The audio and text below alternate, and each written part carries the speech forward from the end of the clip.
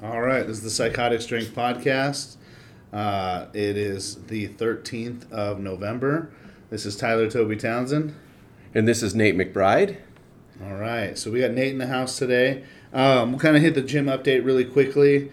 How's your gym update going? Like, how do you stay in shape? How do I stay in shape? Yeah, let's hit that. Okay, well, I'm sort of an eclectic person, so I do a bunch of different stuff.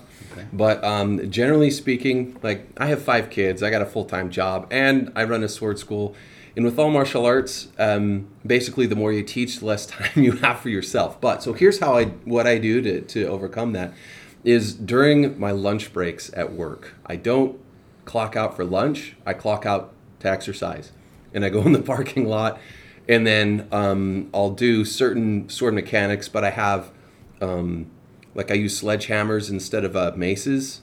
Wow. It's like a mace, of course, but since you have the 2 heads on the sledgehammer, it's directional. And so with swords, it's also directional. So it helps me. I mean, I don't do the specific sword moves. Obviously, they're very simplified because it's heavy. You got to control it that way. It's similar to a kettlebell. Anyway, I'll do exercises like that. A lot of leg stuffs, a lot of lunges, a lot of squats, a lot of shoulder, back, unison stuff. And I'll do things on a timer for, hit drill. Okay. So I'll do a lot of that as well. And then, at home I'll do some push-ups. And I got a gym membership, so when I got some time, I kind of go in there. What kind of gym are you going to right now? I just go to the big box gym. I don't even want to say which one. Right. You know what I mean? They're around everywhere. We don't need to be shilling for those guys. Right, absolutely, yeah. And then so I just focus on, instead of the big 4, I focus on the big 3, because at that gym you can't really do deadlifts. Yeah. Because it sucks. You just can't do it. So, military, bench, squat. Cool. And I find, when I played football way back 100 years ago, yeah.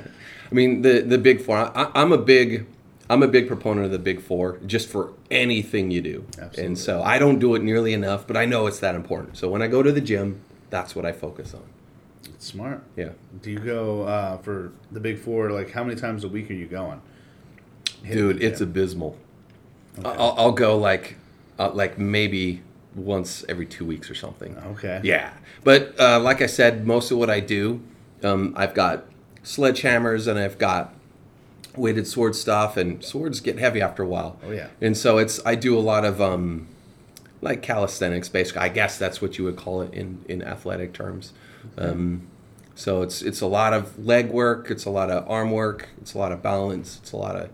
Yeah, when you put it on a timer, yeah. It was pretty intense, man. It's surprisingly intense. Yeah. And it's kind of my answer to... Well, it's kind of my answer to that. But, I don't have the Arnold physique. Right. And it's because I don't hit the gym as much as I should, right, to be a better competitor. But then again, I'm sharing the knowledge with others, and so that kind of taps into my personal time. Yeah, I think people don't quite understand that sometimes it does take quite a bit to be training other people. Like, I'd love to be working out with them, but I can't do that because I have to make sure they're doing this right and not hurting themselves. Exactly. So, yeah, it's pretty intense, man. Yeah. So for mine, I'm hitting it pretty regular. The big 4 is what I'm doing as well. I just do strict overhead press instead of military, which everybody calls things different, right? Yeah. So, like, in my book, military is behind the head. I don't know if that's how you call it or not. I don't know. Press? Just overhead press. Yeah. Okay. I think you don't want to get that bar behind your head. Yeah. Right? I mean, it's just... Well, there's benefits to it, but it's very specific. Right. Well, for my points, I'd rather not. Yeah. Yeah, that's for fine. what I need it for, I don't. I have no shoulder mobility, so getting it behind my head is really tough for me. And I don't have a problem with shoulder mobility because I swing swords. Right. I mean, so we're very mobile. It's surprising what that does for your dexterity in your shoulders, because we're always putting our hands over our head. We're always swinging them in an arc. Shoulders are fundamental, so I don't need that in a big weight. I just don't. Cool. All right. Well, so next week, actually this week, coming week, we're starting to... It was going Tuesday and Thursday and Saturday were my classes for strength. Sweet. And now it's Monday, Tuesday, Thursday, Friday, and every other Saturday. So we're getting quite a few people in there. Yeah. So nice. So now I can hit the Big Four every week instead of having to do every other week. Because I don't know if you know the 5-3-1 program by Jim Wedler. I don't. So it's kind of like a powerlifting technique on how to train for strength, and it just goes by sets and percentages, and it's pretty intense. I love it. Yeah, that sounds great. Yeah, but so lifting with these people is definitely helping me go. I kind of have to make sure everybody knows that I'm coaching this class on purpose. I'm the strongest one here. You know, like I took someone else's max overhead press last week and put it up over my head with one arm. You know, nice. So it was definitely wobbly. I had to straighten it back out, but it went up. I had to prove my point. You know. Yeah. So it's a lot of fun, man. We're doing good with that. So that's kind of my gym update. So let's just get right into it. Like, how did you get into this? What is hit me with it? Oh, dude. Who are you? What's going on? Holy crap. Okay, so I wasn't born in Southern California, but I grew up there. So from 11 to 2017, from 11 years old to 2017, I grew up in a town called Escondido. It's actually very similar to Vancouver, kind of how it feels. It's like the one place in Southern California that actually has a history to the town. Okay. It's not just some overnight, pop-up town because everyone just decided to live there. So it's got a cool history to it. I grew up in Monrovia. Okay. Like in Pasadena. Yeah. Over there, yeah. Yeah. So, okay. So you know how it is. I do, yeah. Yeah. And, shoot, you're going to have to corral me in here because I went off on a tangent. I forgot what the question was. No, you. Oh, me. Okay, so you grew up in you weren't born in Southern California. You grew up there. Yeah, I was born in Arizona. I'm an Arizona boy. Mm-hmm. But I grew up in Cali, so I'm right. Southern Cal boy. And I was an athlete in high school. Like I mentioned before, I did football. I loved to play basketball, like any sport. I did. I liked it, even if I sucked or not, because I just loved it. I loved the challenge, the competitive spirit to it, the cooperative. When I was a kid, I didn't look it because I was pretty lean. I'm not sure if you know what Scottish hips are. No. It's a thing. I've got Scottish hips. It's the way that your hips are and the way that your hip bones articulate into your pelvis. They're kind of out and you got kind of like wider hips a little bit. Well, I've got those. And so I was a lot stronger in the center of gravity than what I would look like because I was kind of tall and thin. It's like $175. Well, I played left tackle. I played left tackle at a school that's a running school. So I had to mash it up with those big boys. And, I wasn't All-American or anything, but we had a winning team, and I was pretty good. And I attribute that to constantly working hard at the technique, making sure that my center of balance was where it needed to be. And I was constantly going, up against other kids, 230, 240, right. 270, some of these big boys. Yeah. And, it's just, I found that with the proper technique, at the end of the game, I was pushing these guys around. Right. Because they got tired and I didn't. I was faster and my technique, my footwork was where I wanted it to go. So more often than not, I beat these guys. In fact, the guys that I didn't want to go up against were the guys my size because they were sort of more agile, light on their feet like I was. Right. And then for some reason, it was just kind of a stalemate with those guys. I don't know what it is. Of course, it's high school level. Right. If it was college level, it would be a totally different ball game because those big dudes, they know exactly what they're doing and they use their size and they would have crushed me. That's why I didn't play. That's why I didn't play ball. But anyway, so I was pretty athletic as a kid. Mountain climbed, rock climbed, did just adventure, did all kinds of things. That's fun. Fast forward, marriage, kids, the daily grind. I work in the dental field on a computer. I do CAD CAM stuff. And so I found myself, age 35, out of shape, still young. I can't run across the parking lot without having to just suck gas for 30 seconds. Yeah. And one day it just kind of woke me up. I was like, Nate, what the heck are you doing? Dude? Yeah. You're going to die. Like, you're going to die soon. Southern California lifestyle. Can't afford where you work in this beautiful place, Carlsbad, California. I commute an hour and a half one way in my little car, go there, sit at the computer, work for 8 hours, pack it up, hour and a half, home, gotta be dad, go to sleep, rinse and repeat. Right. Dude, it's murder. It's murder on your body. It's murder on your soul. Yeah. So I was like, I gotta figure out what I'm gonna do with the rest of my life because it's gotta be fun, and I'm an athlete. I gotta do something. So I was like, okay, well, what are you gonna do? So I started off slow. I went walking, right? I had to start like ground zero. I had to start walking. So I started walking, and I was like, okay, I'm feeling better. This is good. So I started jogging, and I got to jogging, and I was doing okay, you know. I felt sort of like the old me again. Not quite, just starting to. Right. And so at that point, I just got so bored. I was thinking, Nate, if this is going to be your lifestyle, if you're going to be active, like I knew intrinsically, okay, I don't want to go to the gym and follow some hypey program and get the body you want, and then slide 3 months after the goal. That's just not me. I was like, no, this has to be your lifestyle. Find something that you like. And so that's what I did. So one day I was kind of cruising Amazon, and I saw just this stupid $35 plastic sword trainer. And and I laughed to myself. I was like, "You're kind of a nerd, Nate. It's $35. Just get it. See what it's all about." Because I was into exercise gear. Like, oh, what can I get? It's $35. So I bought it. I had no idea what to do with this thing. And this was 2010. So YouTube was only for people who really knew YouTube. It wasn't the thing it is today, right? Now it's just the behemoth monster that eats everything. Mm-hmm. Back in those days, it was like this boutique thing, kind of getting popular. So the breadth of information wasn't on there. So, I kind of looked on YouTube for, how to use one of these things. I couldn't find anything. I couldn't find much. There was some stuff. So I figured, okay, I'm going to experiment with this thing, and I don't care how stupid I look. I'm just going to go in the back lot. I'm going to swing this thing, and I'm going to learn this from ground zero. I knew nothing. So for 2 years, I went from, because other people are taking their walks. Remember, this is like at the beach, beautiful Carlsbad, California. Everyone goes for a walk on their lunch break. So they're walking around the building, and here I am in a shade tree, like swinging this sword like a dumbass. And they're like, oh, okay, are you practicing for a play? Just whatever. Right. And it got, after a while, it got from, oh, are you practicing to a play to, hey, what martial art is that? And when people started asking me that questions, I knew I was in the right track.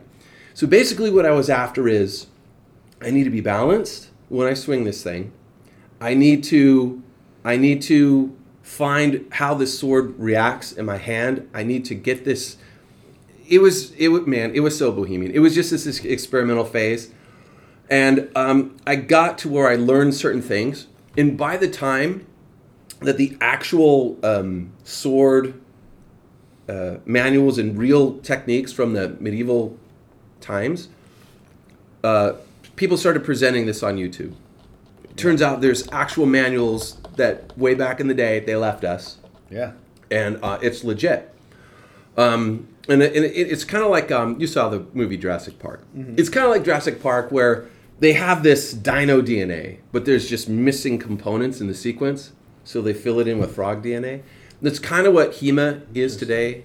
When I say HEMA, that's historic European martial art. So basically it's what they're telling us, they recreate that. But then we would run into these issues like, oh, well, how does this doesn't appear to work, because you have to keep in mind most of these things are written in German, but it's like middle high German, or it's not modern German, it's like old German. Okay. And even English. English is even worse because the Germans speak very literally. Sometimes English they speak metaphorically, so they'll assign these names to it. So these old English manuals, they're speaking in English, but they're talking about stuff you have no idea the context, right? Because the Brits love, right? Yeah. They speak in such a way that you got to be in on it to understand what they're saying, but they're just deadpan speaking English to you. You have no idea what they're saying. Well, these manuals are like that, right? So it's like you got to figure out the whole, what were these people thinking? So anyway, the German manuals are easier for English people or people today to really wrap their minds around. Okay. So, some of the things that the missing pieces through experimentation and body mechanics, they figure this out. But most of it is you could see the medieval context, and then it looks really convincing. It is dynamite. It's super powerful martial arts. Like, you watch these guys, and it looks deadly, and it's legit. It's super efficient in its motions, and it activates the power muscles, the balance with the footwork. And there's the problem with it, though, is when you film it and you present it to someone who's watching for an entertainment purpose, you miss it. It happens too fast. You can't see it. Well, it's the same thing with like boxing or kickboxing. Yeah. An actual fighter can like pinpoint different things that they're doing. Like something that looks so much as like a feint. He's like, oh, well, he almost threw that and he didn't. Yeah, but look how far he threw it. He threw that feint just long enough to make sure that he knew he was far enough that when he throws that power shot, when the other guy throws a power shot, he can counter it. Yeah. Right? So there's a whole lot of like this giant chess game behind it that people who know what they're looking at can figure it out. But like, so I understand what you're saying. Yeah. And physiologically, for someone who's sitting down at rest watching, it's not your fault because your senses aren't heightened. You know, like time slows down when you really focus on something, the adrenaline's coming in and you got to read something coming at you that's fast. I mean, all martial arts are like that. So you can't see it. And that's why, so like stage fighting, whether you have a weapon or whether it's with your fists or feet, that's why it's so exaggerated. So the audience can actually see and anticipate, oh my gosh, there's danger coming. Well, you don't want to telegraph what you're doing, right? The dangerous stuff has got to surprise you. And that's the big difference between something for the stage, which is entertaining, and then the real thing. Real thing, you don't know what happened and it kills you. And if the guy you're fighting can't see it coming, then the audience can't see it either.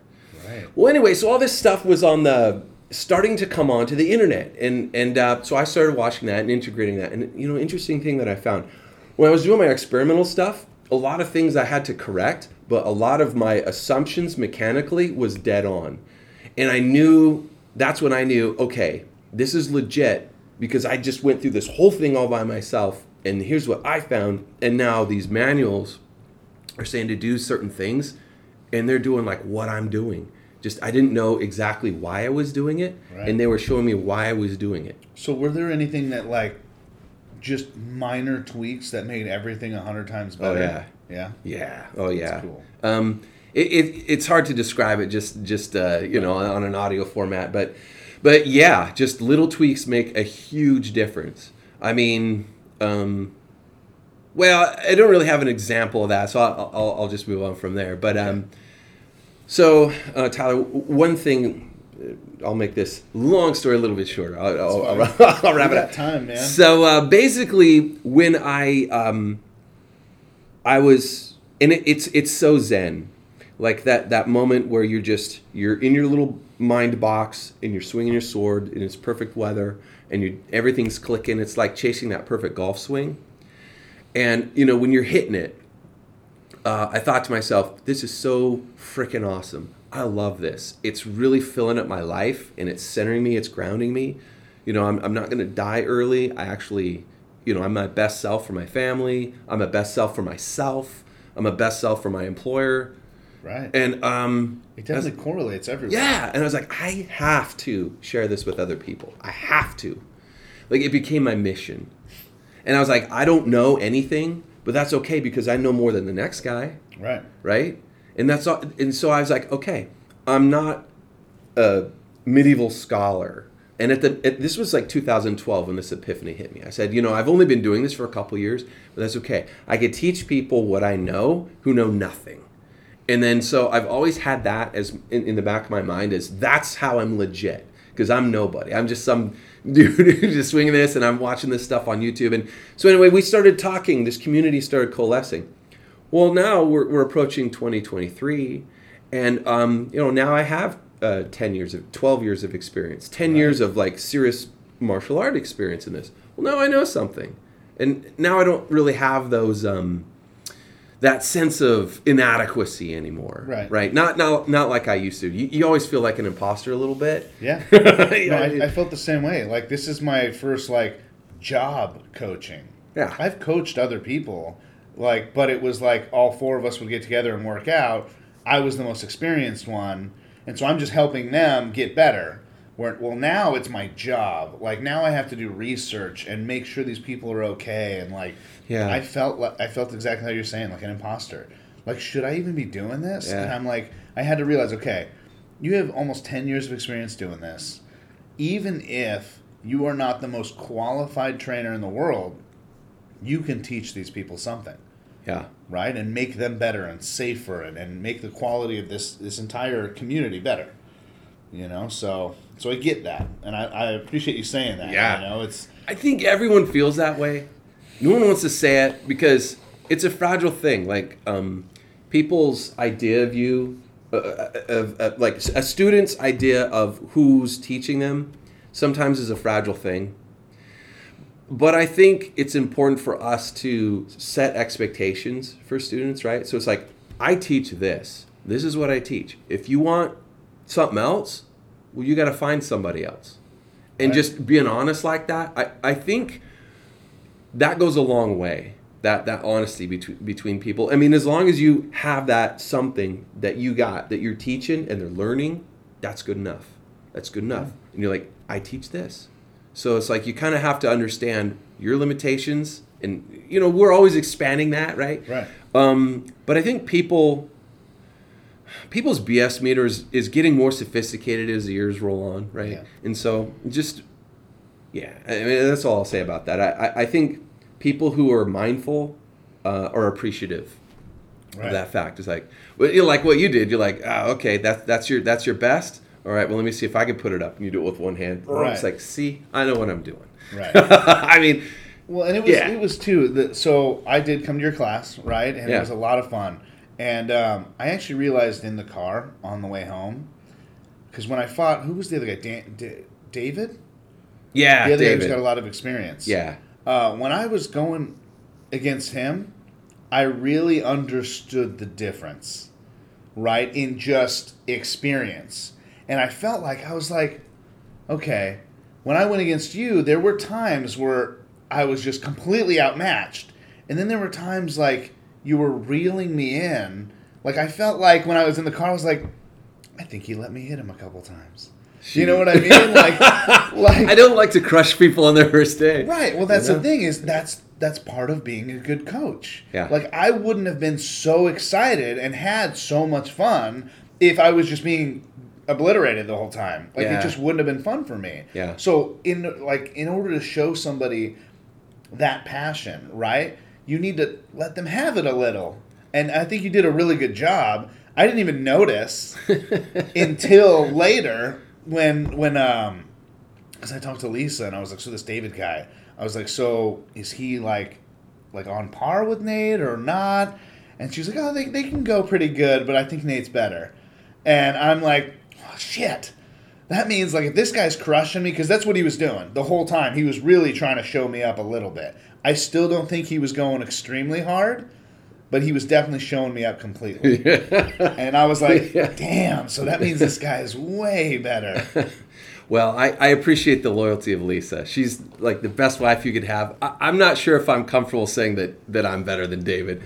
I mean, we're like neck and neck. Like, some days he beats me, and other days I beat him, and it's a total back and forth. We're like, I don't know, the yin and yang, man. It's cool. Well, I'm glad you got somebody like that in your class. Yeah, it's cool. Yeah, it's cool. Well, he has his own club.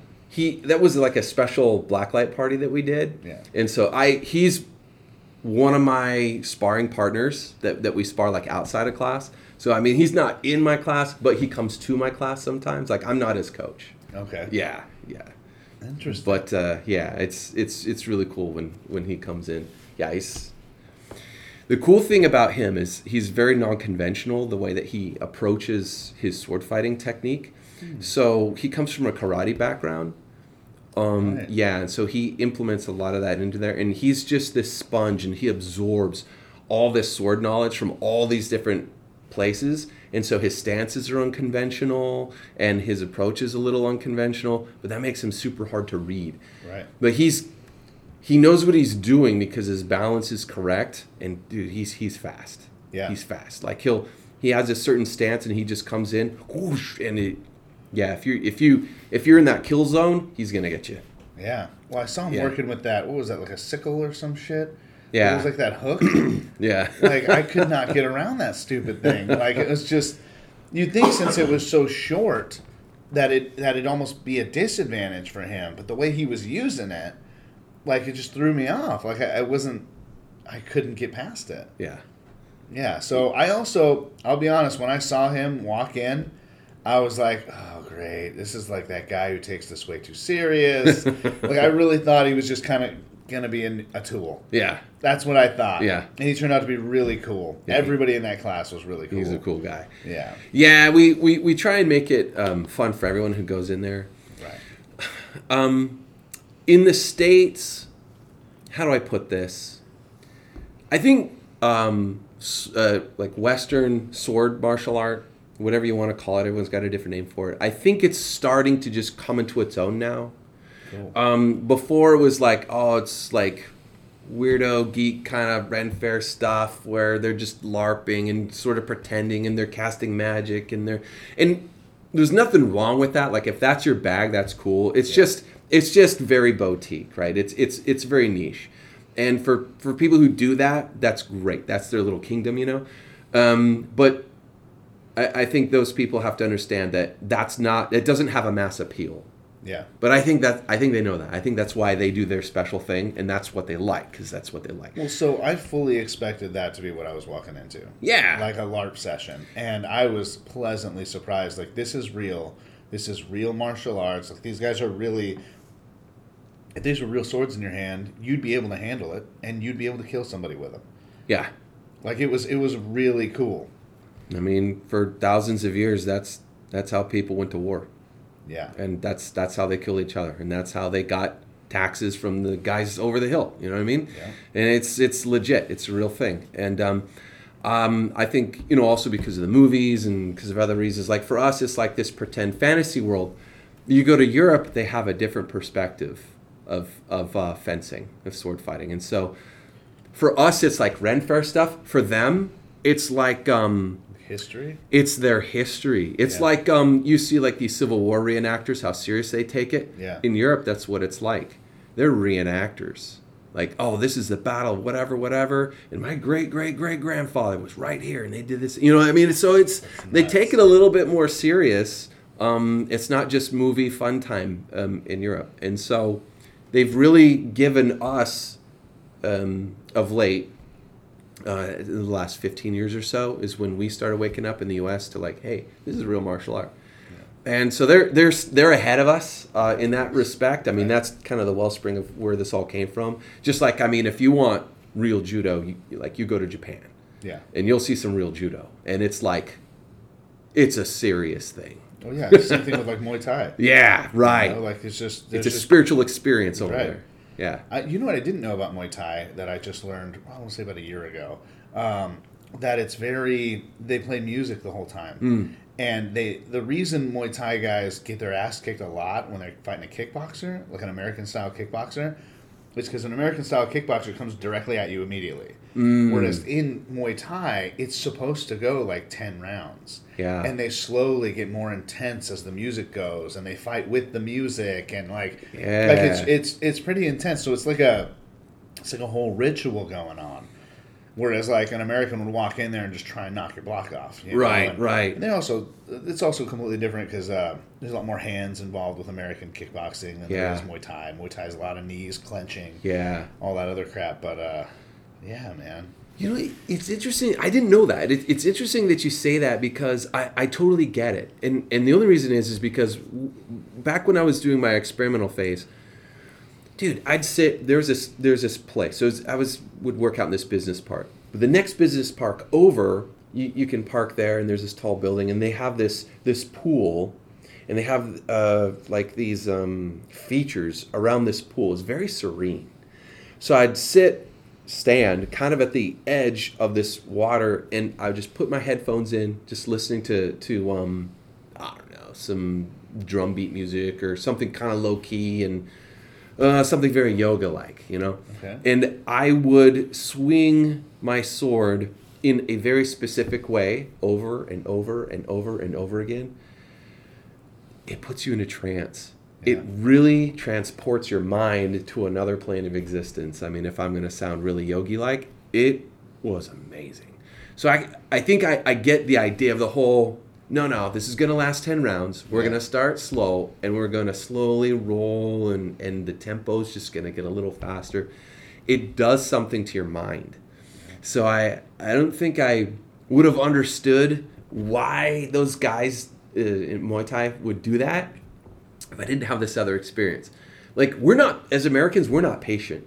We're really not. Look at what we've done to the English language. We're very succinct and precise with what we do, and we got to shorten everything. My name is Nathan. I go by Nate. That's just because we're Americans. You know what I mean? Like, as an example, it's very personal to me.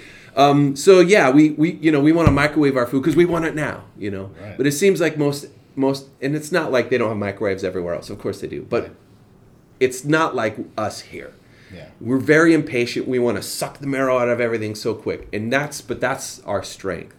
But I think sometimes we really, if we want the full flavor of life, we gotta sort of look at what these other cultures are doing, and maybe sometimes integrate that into our lives. You know what I mean? Right. And so with the sword martial arts, I mean, the idea is you're taking a metal object and you're hitting your buddy with another metal object. Well, if you start doing that right off the bat, you're going to hurt somebody. Oh, yeah. And they do. So you got to start, it's like baby steps. So that's why in my class for the youth, we don't use steel. We use padded swords. And they're kinetic. Right. I mean, they're not, like when we were hitting each other, I mean, we were geared in the soft stuff. It's not like it hurts. It's uncomfortable. Right. But for kids, that's enough. Yeah. Right? Consider the average kid doesn't walk more than a mile a day. They don't go and fetch water like they used to. They don't climb trees like they used to. They're either inside watching TV, playing games, they're on their computer, or they're at school. And if they do a sport, they might do a sport a couple hours a week, and that's it. Contrast that to how kids grew up, like forever, until just now. They were rolling around, wrestling, stick fighting, climbing trees, digging holes, going through holes, like, hollowed out logs, see if they could fit through there, get stuck, yell, scream, someone pull them out. You know what I mean? Yeah. Like they were so much more robust, and so physiologically, their muscle attachments were just more healthy. We're very soft. It's not that they were stronger in those days. It's just that they were hard. Yeah. We're not hard. And so when someone, even adults, if someone comes into a sword class fully expecting to just, hey, I'm going to get this thing, I'm going to get my gear, and I'm just so ready to go, and I'm just going to look exactly like I'm a pro. Slow down, Turbo. That's not how it works. You got to be patient with yourself. Absolutely. First, we got to build our bodies. So we got to do that with foam swords. We got to do that with sticks, and we got to give it time. We got to give it time. I mean, even if our muscles get stronger, we got to wait at least 6 weeks for our ligaments and our tendons to catch up. Yeah. People don't understand that either. I mean, I can blow up really fast and get pretty huge. I choose to do it slower because of that. Yeah. I will just have, like right now, I still have pain in my forearms because I'm getting big again, and it takes time. Yeah. If you rush it, they'll snap. You get hurt. Yeah, that's what's gonna happen. It's not a game, and those don't grow back like normal. Like that's a surgery. I tore my bicep, had to have it reattached. Yeah, oof. That was in boxing too. Yeah, not even. So I threw a really large, long hook. Yeah, and he caught me right at the wrist, and I tore my own bicep. Yeah. So, but it's pretty intense, I was talking yesterday to somebody about I've lost 2 inches in height since high school. Yeah. From lifting. Okay. And I'm assuming it's compression on my joints and all that other stuff.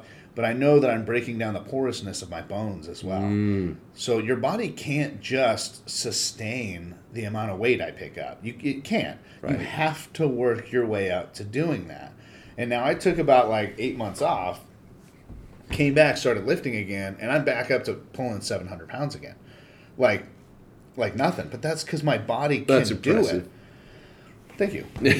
I mean, for my, that's really impressive. I appreciate that. Yeah. I mean, it almost 10 years. You know what I mean? Like, yeah. you get the amount of dedication you have to put into your body in order to do this. So I understand what you're saying, because now all the bones in my body are denser from constantly, they're porous, right? Yeah. Constantly breaking them down and smashing them. Mm-hmm. There's even science is getting involved for like power lifters and Olympic lifters, all that other stuff.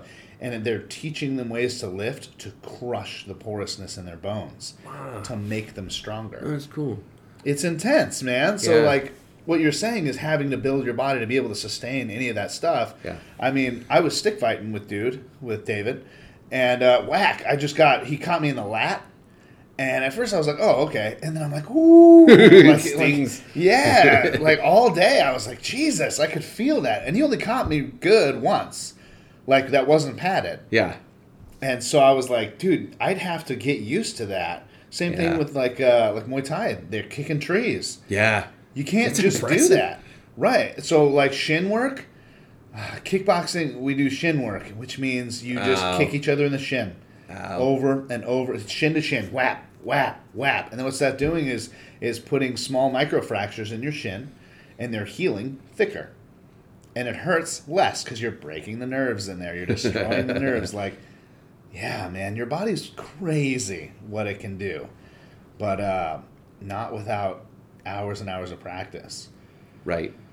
Yeah, and that really is the bottom line, isn't it? It is. And it's, it's really amazing. The human body is really amazing. Like, we're fragile, but we're also very plastic. And what I mean by that is, what you're describing, right? So we can react very excellently to stress that we put ourselves on. And all of the animals can do that, but I think humans are especially adept at it, because we can imagine ourselves and put ourselves in a lot of different positions. And so our bodies have to be able to cash the checks that our minds write. Right. And if you give it enough time, usually you can do that. Yeah. Which is pretty cool.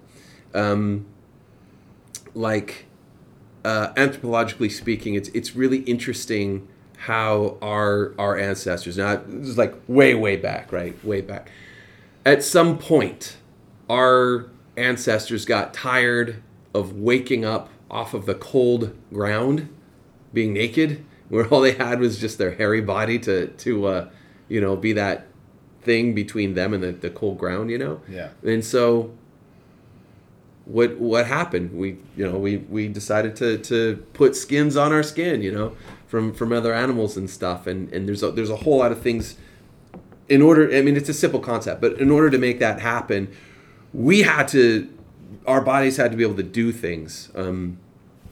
For example, they think, they're not quite sure, but they think that human beings at the beginning, in order to catch their food, in order to eat meat, they basically ran down these antelopes, right? I've seen that. It's crazy. Where we're endurance animals. Endurance animals. And it's not like we can run as fast as them, but we can walk. And we can track them. And track them a lot farther. And they'll just overheat, and we don't. Well, how many generations did that take to get that, in our bodies, right? So it's evolution. Yeah, right. But the way that human beings work is our DNA is very elastic, meaning that there's some kind of, and this isn't my field of expertise, but I have read about it, and there's like this thing that happens. So there's DNA memory.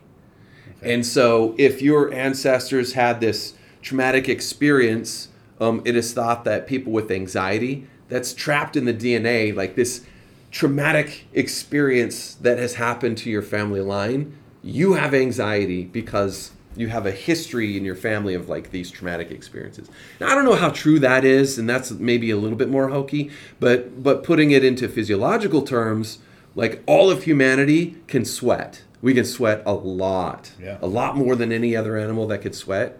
So, we're really good at cooling down our bodies. But the way that our skin is, like predators, they have very loose skin. It's very thick, and sometimes it's very furry, and it's like this armor, and it's attached loose. So when another animal throws a claw at it, and it kind of digs in, that raking motion, the skin takes away that vector force, right? Because it's loose, and it just kind of, it's like rolling with a punch, but it's like skin. So it's like, oh my gosh, that lion got this awesome, swipe in there. I can't believe this thing just isn't laid open. Well, it's their skin. Right. Just took the power out and just, whoop, hey, no problem. There's no blood. It's crazy. If a similar thing would have happened to a human being, it would have just cut you to the bone. Right. Because our skin doesn't work that way. But what we do have is other animal skins on top. You know what I mean? Right. Like we figured that out, and then we started wearing metal. Yeah, I started wearing metal. Yeah. Really interesting thing about the human hand, for example, super dexterous. Like off the charts dexterity. Human beings are the most dexterous animal on the planet. That's cool. By far. Wow. Name something else that could fashion a bone needle, make thread, and sew a garment. Yeah, there's no way. It doesn't take a lot of we would not consider that as requiring a lot of mind upstairs to be able to do that, but it does. You have to see the future. You have to see the future to do all those things. So we have the mind to see the future, to make the things how we want them with our hands, right? So that's like this winning combination that people have, and that's just one example of how amazing we are, like as a species. We have this low gear. The way that I was talking about hands. I'll stick with the hands. So we have very dexterous hands. We have all this fine motor skill, and it's because all these nerves branch out. Like the amount of nerves to muscles is just insane in the human body. Way more than anything else. Like chimpanzees, when they get excited, the moms, they're known to accidentally crush their infants because they don't have the same dexterity. What they do have is an architecture in their nervous system that they can fast fire, they can recruit big muscle groups in a hurry, and that's why they're so much stronger than we are, even though we're very similar. The way that their muscles are attached to their bones, excuse me, and just because they can recruit so much faster, bigger muscle groups. Well, what they don't have, what they give up, is they don't have all those fine nerves going to the finer muscles. But humanity has that. So what you're saying is they don't feel themselves crushing the child. They can't control it. They know it's happening, but they can't. They literally can't control. Whoa. Because they're recruiting more muscles, like a lot. Yeah. Like we could do something soft. We could do something delicate. Dancing. Nothing can dance like a human being. Whoa. Like someone who knows what they're doing. It's beautiful. It's amazing. So that's what we have that others don't. And martial arts kind of taps into that. So when we recruit big muscles, that's where our strength comes from. But if we can recruit the right muscles to sort of do that pinpoint thing with a weapon, all of a sudden we're top dog. Like in the blink of an eye, we're the top dog. That's crazy. Yeah. So we were talking about the hand, it's so dexterous. Well, when you make a fist, it changes everything about your hand. It locks up all your wrist muscles, right? It does. And now you can't, like when you squeeze your hand, you lose so much mobility in your wrist. And now you've got this battering ram, right? That you can use a lot of force on. Yeah. Well, when you open your hand, that goes away. You'll hurt your wrist if you jam it really hard. Never mind your fingers, but like if you just had a loose grip and you smack something really hard, you're going to damage your wrist. But you squeeze it, and all of a sudden your wrist just locks up. Well, that's your bones and just the way that they line up and your ligaments and your tendons, that's locking you up. That is a human physiological feature that only we have. Well, we're smart. So I mean, have you ever heard? You know what a fist pack is, right? No. Oh, so a fist pack, say if you grabbed like a roll of pennies. Oh, okay. Or something of that nature, or a lighter, and we're able to grip that.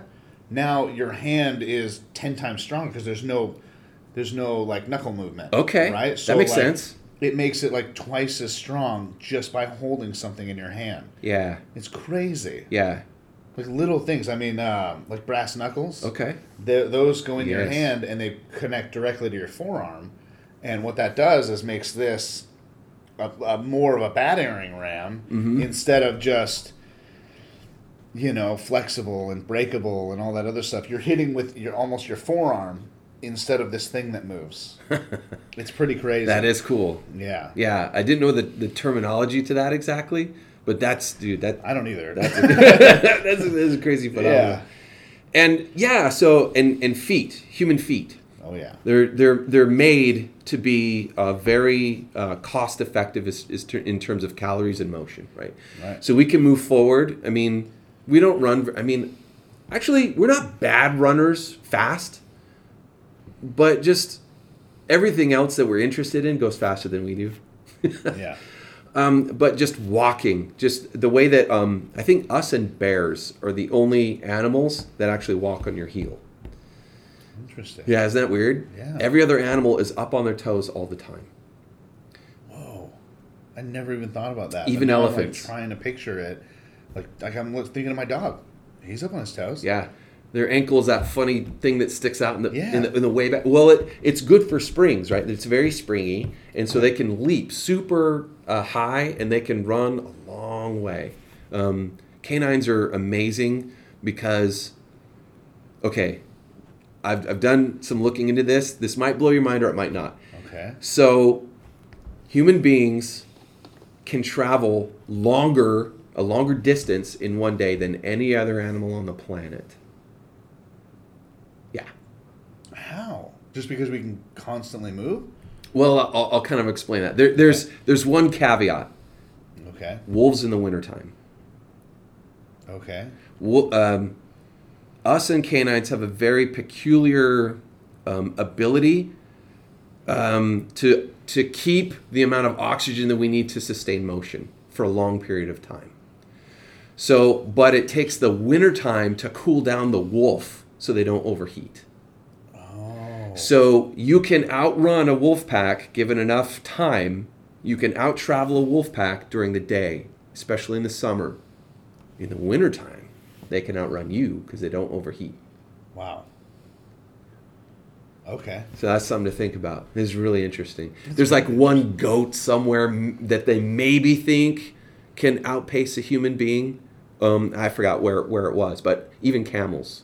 Camels in the desert, you can outpace a camel. And actually in the 80s, there's this camel race that they have in Australia. It's some crazy thing. Well, in the 80s, this guy figured, okay, how am I going to win this race? Rules are you have to have a camel. So most people ride the camel. He walked and he held the camel. So now the camel didn't have the same weight on it, so it could sort of keep up with this guy. And I mean, obviously you have to be super fit. Like right. Ancestor style, I chase down my food every day, fit, right? Yeah. Like me, I couldn't do that. I'm going to say you probably can do that. No, like hardly anyone can do that. Yeah. But if you trained like that, you could do that. Yeah. And he actually won that camel race because he walked and he led his camel. No one else could go as far across the desert. That's crazy. Yeah. So the reason why we have these beasts of burdens that we ride is because suddenly you don't wear out and you can have a bunch of stuff. That's why we do that, historically speaking. In the 18th and 19th century, at fox hunts, like the British aristocracy, they'd be on their horses. Well, the Scottish guys leading them are on foot, and they're with them all day. So we have modern examples of like people on foot walking with the guys on horse, and they're all on the same hunt all together all day. So it's really quite fascinating how people could do this, and it's because of our feet, the way that our feet are. So just the heel-toe motion, we're not propping up our weight by our muscles strictly because we're not on our toes. where we plant on our heel, and so we give our muscles a rest, and then it's our actual bones that is holding us up for that moment, for that little bit, right? And so also when you put your heel down into the ground and you have a certain stance, now you can transfer so much more power into your closed fist to make that hit, right? So when you're on your toe, you can do a quick, but if you plant your heel, it doesn't matter if you're on mud, if you're on grass, if you're on gravel. If you find that sweet spot of balance and then you just torque across your, from your leg, across your hip, across your back, and you just make that connection. Well, that's what makes us what we are. Like, human beings are designed to be fighters. Nice. Good. Isn't that? That's fantastic. Yeah. So there's something about martial arts that is always interesting to human beings, and I wish more people would embrace that or appreciate that. Not to say that you have to compete, because it takes a certain mindset to compete, right? But just to go through the motions, it does something to you. It unlocks something in you that you feel more like a deeper part of yourself is found. And it unlocks, it's like this body-mind thing. I don't know quite how else to put it, other than it's like this weird spiritual experience. And so it's really cool. And also the male features. So male to female, we're dimorphic, and basically what that means is males and females look different. And so there's other animals that you can see that. You can see that in deer. You can see that in lions, obviously. You can see that in bears and horses. Like, they look the same, but the males are just so much bigger. Like, you can see that in gorillas. Well, people are like that too. Not as much as gorillas, obviously, but we're like that. And some anthropologists are suggesting that the male facial structure looks the way it does because they're bony, hard points that up armors our face. Yeah. From getting hit. So our brows, our zygomatic process, right? That bone that is underneath your eye, that all your eye muscles attach to, like, that's thicker in men. Your brow is thicker in men. It's to protect your eyes.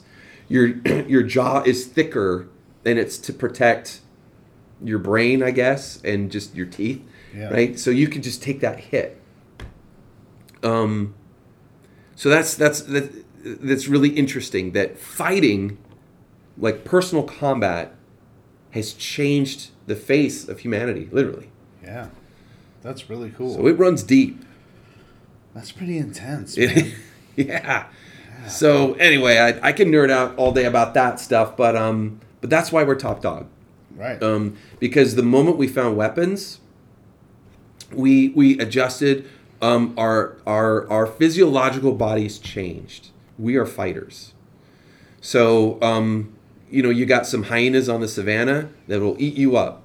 Well, as soon as you get a club in your hand, now you got a fighting chance. Mm-hmm. Especially if you got buddies with clubs. You sharpen a stick, all of a sudden you can transfer all the force that you can muster from your body to the little end of that sharpened stick, and you can run through a hyena, and they can't do much about it. So and you're keeping them at a distance. They can bite that stick. It's not going to hurt you. Oh, if they bite that stick and you keep pushing, they're gonna hurt. Right. You're gonna end them. What I'm saying is, you stab them, and even if they are biting at it, whereas like if you were to punch them and they're biting your arm or something of that nature, that's gonna mess you up. And we're keeping ourselves in and out of the battle at the same time. Yeah, and the dynamic of group fighting, that's actually not a bad thing. Like one-on-one, it's kind of bad news if they grab your spear. Yeah. And then they get on the inside. But if you got a buddy, it's actually a good thing because you keep them busy, and now your buddy from the end, gets that hyena because they're locked up with you. Yeah. And then they, it's a group effort. So we're pack animals, undeniably pack animals. So pack animals with weapons. That's why we like dogs so much. We're so similar but very different, and we just understand each other on a very basic level. Yeah, I've had dogs my whole life. I'm in love with the creature. I love dogs. Yeah, mine's a wonderful animal. He's a big idiot, but he fits right in. Nice. Yeah. I got a little idiot. Oh yeah. Yeah. What do you have? I rescued him. Honestly, I don't know what he is. I think he's a Chiweenie. Chiweenie, nice. Yeah. So I didn't know what that was until we started doing research. But for people who don't know, it's like a Chihuahua and a Dachshund mixed together. Dude, he's the weirdest looking dog, but he's a good looking dog. Yeah. But yeah, he's unique. Yeah. He's like a cat dog. I got an American Bully. Do you? An XL, yeah. Nice. So like instead of those little short, stubby looking things, he's got the body of a boxer, the head of a pit bull, and like the face of a bulldog. Oh wow! Yeah. So he's got this big bulldog looking head on a boxer body. It's pretty intense. He's just so lean and muscular. Nice. Yeah, he's a good looking dog, man. Oh, he's about 90 pounds. Whoa, he's a big boy. Yeah. So that's why they call him the XLs. They added boxer in to get him off the ground because if you don't breed them right, they start developing like joint issues and all that other stuff from being just all stocky, right? That low to the ground, So yeah, he did a good job. I drove to Idaho to get him. My buddy was breeding him. Nice. That's cool. Yeah, man. I bet he's super slobbery. He is. He is. And that's like Turner and Hooch style. Not that bad. Not that bad. No, yeah, okay. But he'll put his head on your lap and then just like he'll leave a puddle on your leg. You're like, dude. But he's also not like shaking his head and flicking slobber. Okay. Yeah, not unless you're holding something he really wants. He'll start drooling on the floor for that. That's great, man. Yeah. Yeah, dogs are awesome. I love dogs. Me too. So what other martial art would you like to figure out? Like, so say you're doing this sword thing. This is kind of your thing, right? I always feel like there should always be a hand-to-hand. You're not always going to have that weapon, right? No, in fact, I mean, let's get serious. In a modern application, you don't have a sword. Right. You just don't. You might have a machete at home. I have a sword, but... Well, sure, but I mean, like on the street, like you just don't... Right, of course. Right. Yeah.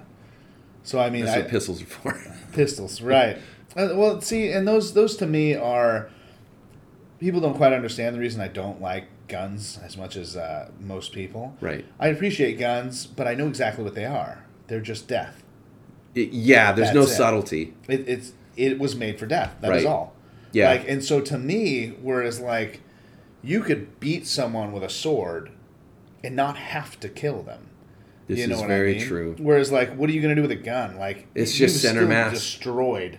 Whatever it touched. Right. Whereas like a sword, you can really like, even if you cut somebody or something of that nature, you can hold them down and be like, you're done.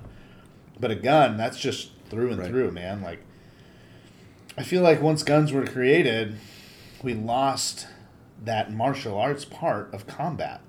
You know what I mean? Now it's not. Now we're like hundreds of yards away from each other, shooting from here to there. Right. Whereas we used to just come together and just battle.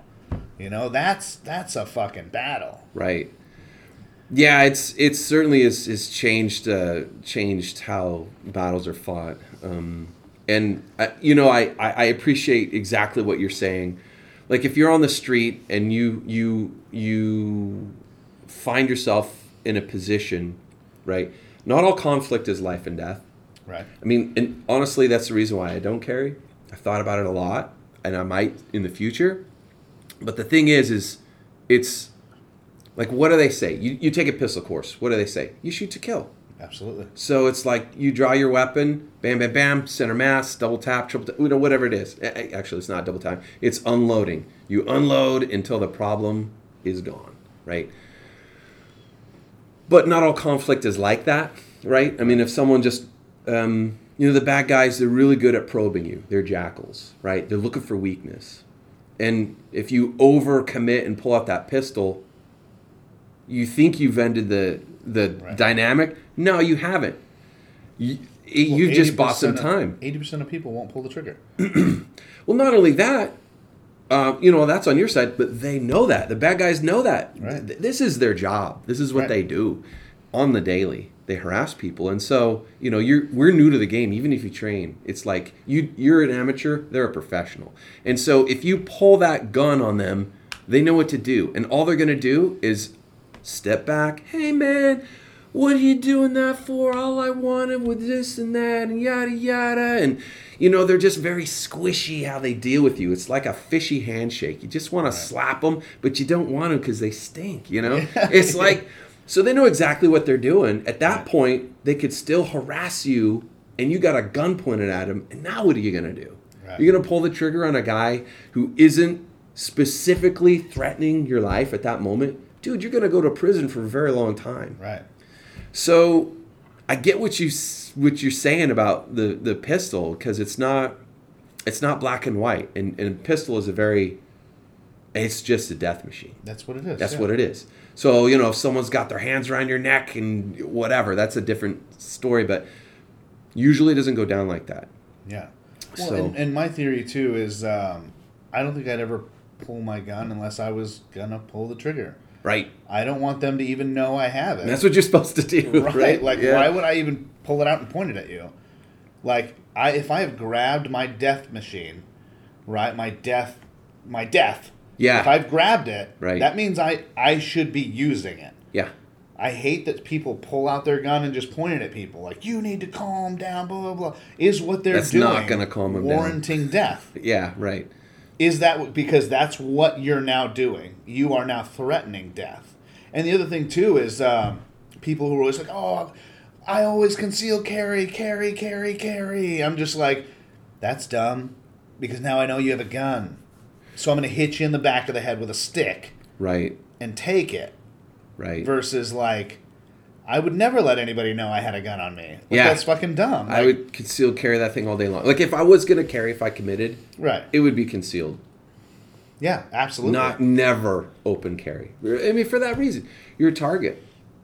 Well, and then they know who to neutralize first. You're involving a whole other group of people, right? So now, if this guy who wants to rob you sees you as his target, knows you have a gun, he's coming back with a gun. Yeah. And he's going to end your life before you have a chance to present that pistol again. Right. Right? Like, that's what's going to happen. Because he knows you're the target. Right. Yeah. So that's some of the things I say to, at the gym I coach at, half's combat, half's, like, lifting. Well, that's cool. Yeah, I love it, right? And so that's the thing, too, is people are like, oh, well, I'm an amazing kickboxer, blah, blah, blah. Yeah, but you say that a lot. You know what I mean? So I'm not going to just come directly at you. That means now I need a weapon, right? Like, if you're a well-known fighter and all this other stuff, and now you're provoking me, I'm going to back right down immediately. Yeah. And then as soon as you turn your back, I'm going to hit you with whatever's closest, right? Like, yep. I'm not a fucking idiot. I'm not going to try and outbox a Golden Gloves boxer. Like, it just not. I'm not. We're made to survive. That's how we do this. We're smart. So telling someone your expertise, telling somebody how good you are at something constantly, first of all, to me, that screams you're probably not. And second, that screams if you are, you're going to get fucked up even more than you thought you were. Because, like that's when an ashtray comes into play. Right. Like, I mean, just there's people always are like, well, wait, you're not going to stand here and box me? You just told me you're a Golden Gloves boxer. No. I'm going to hit you with a chair. You know what I mean? Like, yeah, I'm going to grab something in here stupid. and I'm going to smack you. I'm going to grab a fucking pool cue. Yeah. I'm going to hit you with that. Like, I'm not dumb. I'm not going to get in your range. Or I'm going to kick you in the testicles till you pass out. Like, yeah. This is war. Right? Yep. I want to get back to that type of mentality where I believe two consenting adults of the same sex should be able to fight. Anytime, as long as it's consenting. I had a buddy. Yeah. So well, this is is kind of what we do at the club. Right. Yeah. Well, so what I'm saying is anywhere. Yeah. So I have a friend who used to walk around because in this state, as long as a police officer watches, if there are two consenting adults fighting, all he can do is watch and make sure it doesn't get out of hand. Did you know that in this state? In this state? Yeah. Really? So what he would do is he had a laminated, pre-signed agreement that he would hand to people. Like, I'm about to fuck you up. Will you sign this so I don't go to prison? And that's how he would get out of a lot of these fucking conflicts. Because now these people are like, if you die, I want to make sure I don't go to prison for it. Like, now they're understanding this is a whole different ball game here. Right. Leave me alone or else I'm going to this guy's fucking shit up, right? Yeah. But I do believe that something of that nature should be able to be done. Because there's also a lot of people who are just, like, coming after you, blah, blah, blah. Like, I'm not going to talk shit. I'm not going to stand here and chest bump you. I'm going to hit you. Because conflict over. Right. Most of the time, the person who gets hit in the face first loses. Mm-hmm. Because that's going to knock your fucking brain around, especially with a real fist. You know what I mean? No glove, no nothing. You're going down. Right. And I don't take that chance. Like, why would you want to, like, sit there and chest bump somebody? And Well, I think it's because in your nature, you probably want to be a peaceful person. Mm-hmm. That's kind of what I'm getting. And I'm the same way. And it's weird. I think some people, there's a certain percentage of the population, they just love to be a dick. Yeah. You know what I mean? They love that conflict. They want to bump your chest. They want to get in your face. They just want to be, I don't know. I don't know why they do it. I'm just, I'm not that way. It doesn't make any sense to me. It never made sense to me either. One of my favorite scenes, movie scene is like in Tombstone, right? Where this dude is just sitting there getting in his face. I'm going to F you. I'm going to do all these things.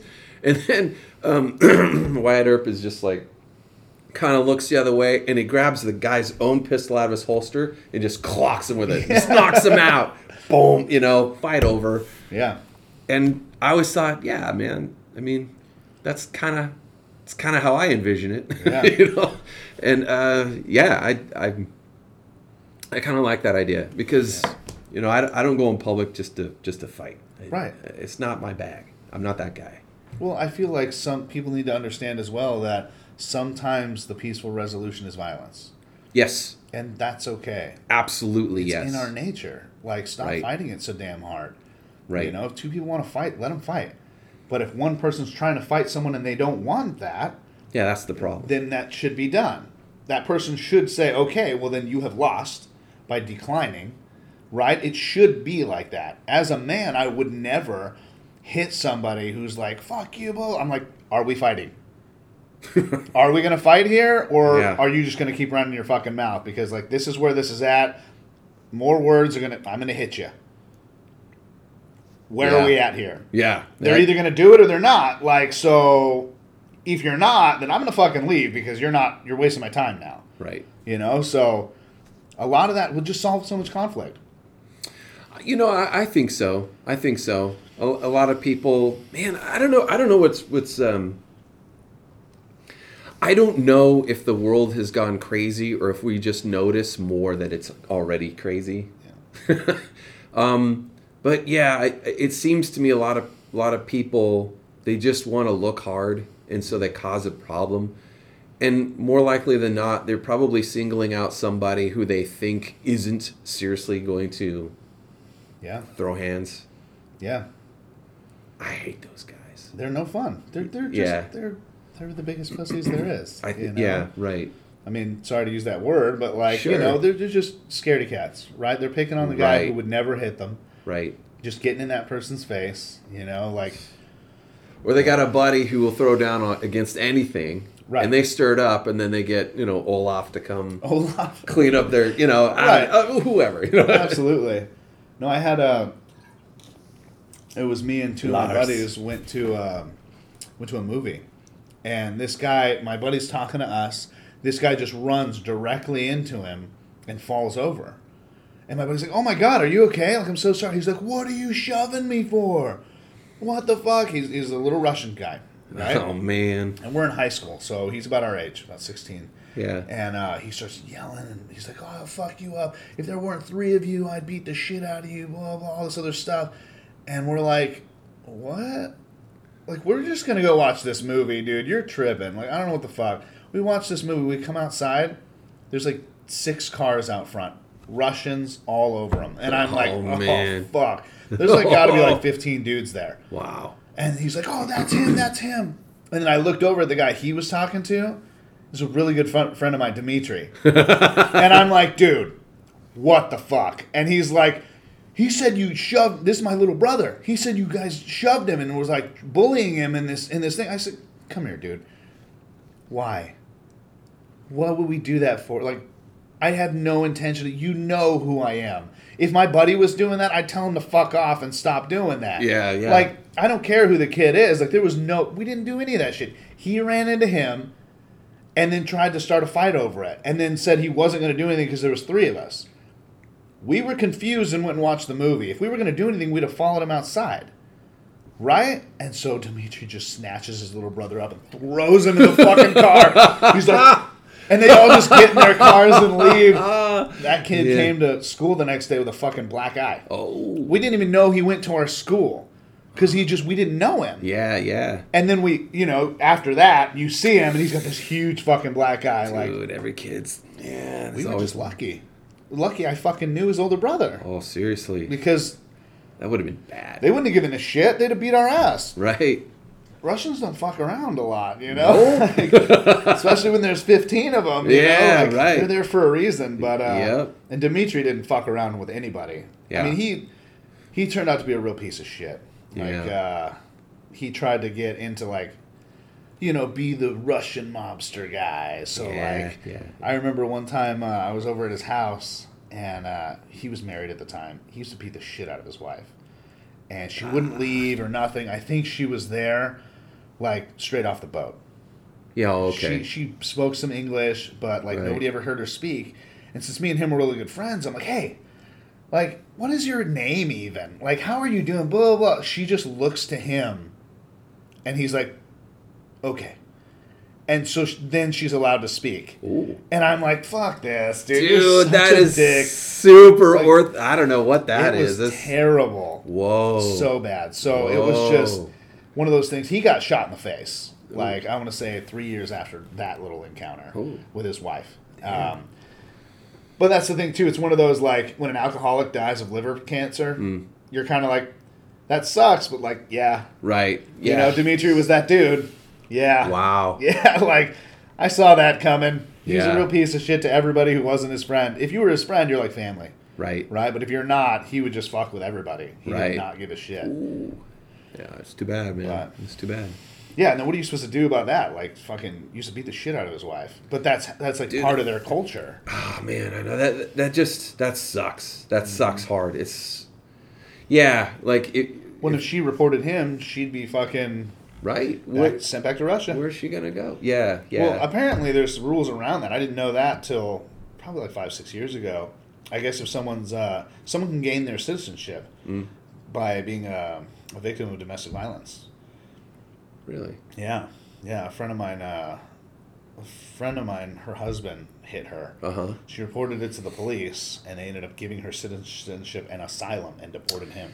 You know what? I actually like that. I think that's a good idea. I think so. Because a lot of these guys, they probably figure that's probably part of the equation that they figure, right? What are you gonna do? Right. Yeah. Dude, that ain't cool. Yeah. I mean, I don't even have to say that. That's right. That's, there was a whole lot of backdrop on all the stories with Dimitri and all that other shit. There was a lot more going on. Sounds like it. But he definitely deserved what he got. Yeah. And I liked the guy as a human one-on-one. Right. But just who he was as a person, no. Isn't that fascinating? Isn't that weird? Yeah. How duplicitous we all can be and are, and some people more so.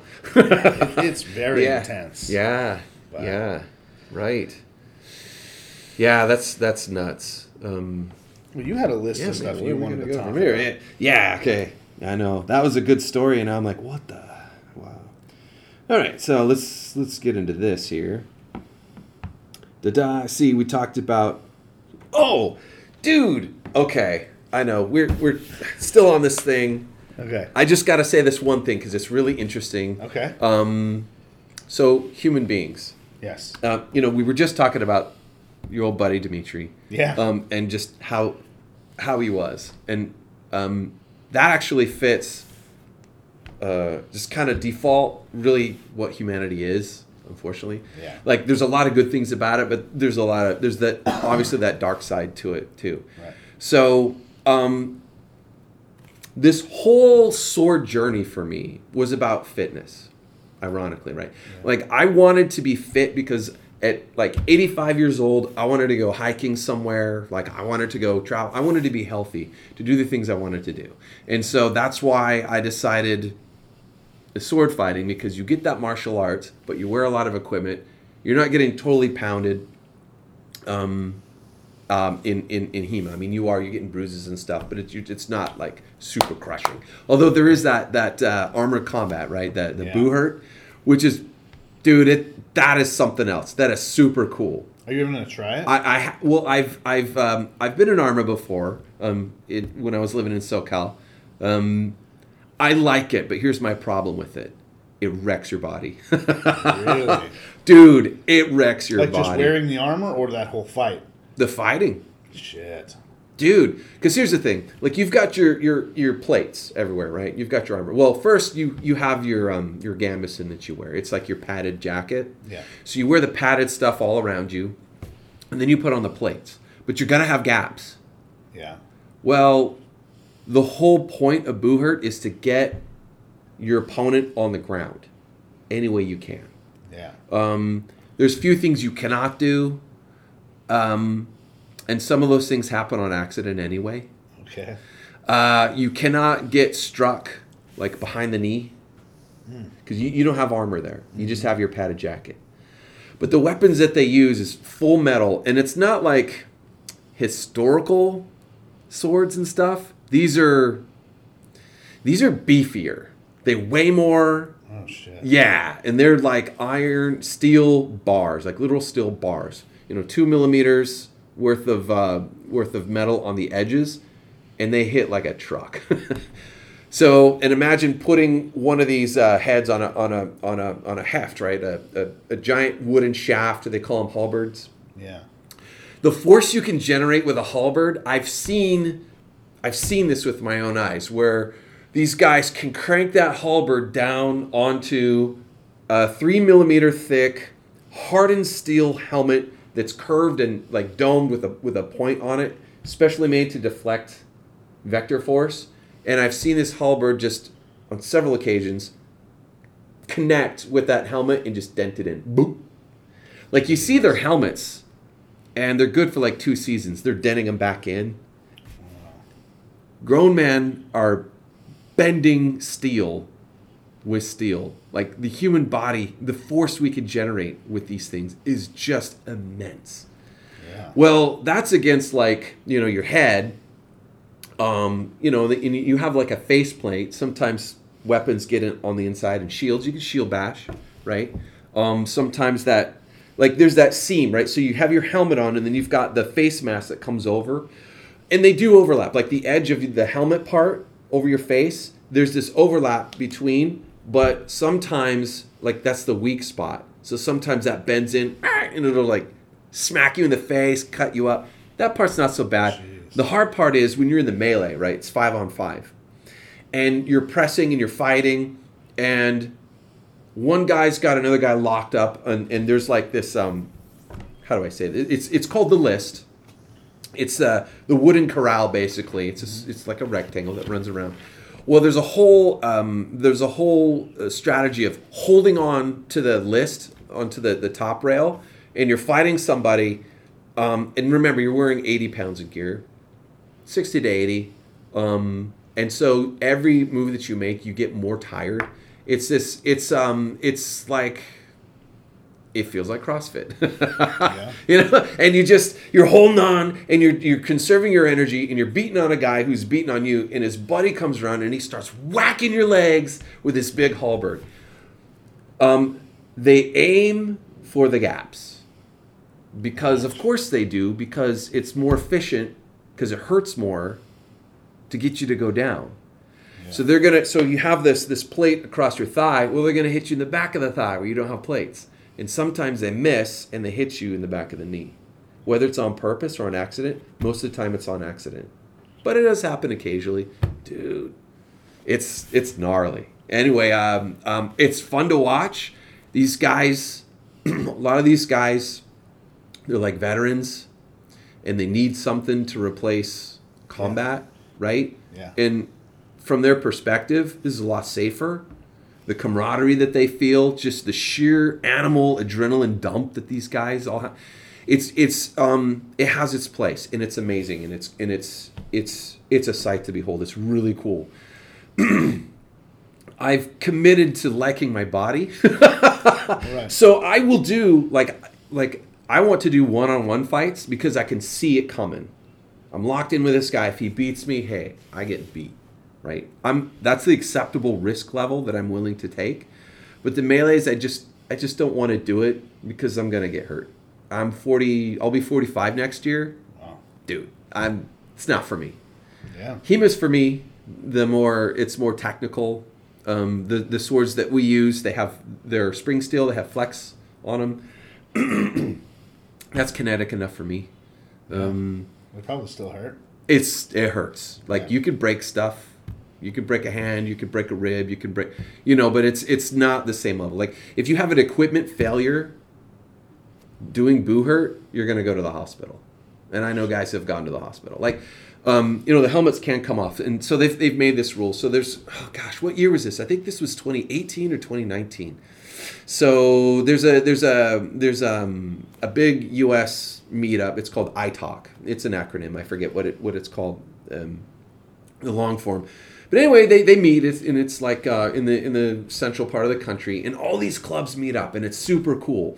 But what happened was one of the strategies is if someone's on the list or just fighting someone, if you have a hefted weapon, like an axe with a long handle, something like that, or a halberd, if you can get that to over their head and you're pulling them in, the way that the armor works is that these helmets, they weigh like 12 to 20 pounds. And so if you can tilt their center of gravity, if you could tilt them forward, it's really weird how it feels when you're wearing this armor. It's all balanced as long as you're balanced. But as soon as you kind of tip over your knee, your head over your knee, all of a sudden it feels weird. It's like someone is on your neck and they're pulling you down. So that's a legit technique. They get this heft and they like put it behind your head and they pull because they want to tip you down so you fall easy. Yeah. Well, so a lot of these helmets, when you do that and your head's down, your helmet comes right off. And it's a melee, and these guys, like axe heads, swords, everything's just flying in the air. Well, on accident, what happened is one guy was pulling on this dude, and his head went forward, his helmet came off, but it's like 2-on-1. So some guy, the moment that helmet came off, a guy had already launched his attack, and he took an axe right to the head. And this guy had such a dense skull that he lived. Like it hit him, like right in the skull. And, everyone stopped the game. I mean, it was like, oh my gosh, I just murdered somebody, Guy went to the hospital, ER, everything. Sent pictures. Yeah. Oh my God. But he's lucky because he's got a bonehead. You know what I mean? So I know, it's nuts. So anyway, they've kind of massaged out the rules a little bit and sort of changed some things so there's to no minimize that. Now? Is that what it is? Or you can't no, you can still do that, but there's it's a subtle thing. Like you can't do it in such a way where their helmet comes off. The way that we're doing it before was more efficient, and so sometimes that helmet would slip off, but you can't do it quite like that anymore. I think you can't. Someone else who knows more about it can tell me, but there's a certain action you can't do to that swipes their helmet off. Okay. It was a freak thing, but it happens. So I attribute that to equipment failure. Right. Absolutely. So, no one meant to, but it happens. Sounds amazing. It is amazing. Dude, it's really cool. But like I said, for me, I'm only going to do the one-on-ones. Right. Just because I know my opponent. I've been training. They've been training. We're in the same weight class-ish. And we're going to go for it. Does anybody ever run in there without any weapons? You can't. You have to have weapons. Otherwise, it's just grappling, which is its own thing. Cool. Right? So you have to have a weapon in your hand in order to do it. Otherwise, you would just, tackle. What if we had, like fucking big old brass knuckles or something like that? Well, you have brass knuckles anyway, but they're steel. Like, you got these big steel gauntlets. Oh, yeah. Like, it's like your hands are a big target. So, you have them already. So, they can, and sometimes, they'll lose their sword or whatever, or they'll have the sword in their hand, You could still punch somebody, and you got your steel gauntlet on. You're punching a guy in the face, he's got a steel helmet, but it still hurts. Yeah. Yeah. So Sounds like a lot of fun. it's pretty dope. So I know some guys, if you wanted to try it out, there's a couple guys I can get you into contact with. And, yeah, it's like Southern Oregon, though, right? Yamhill. Middle? Where? Yamhill? Yamhill, okay. Yeah, it's like an hour and a half from here. Yeah. Cool guys.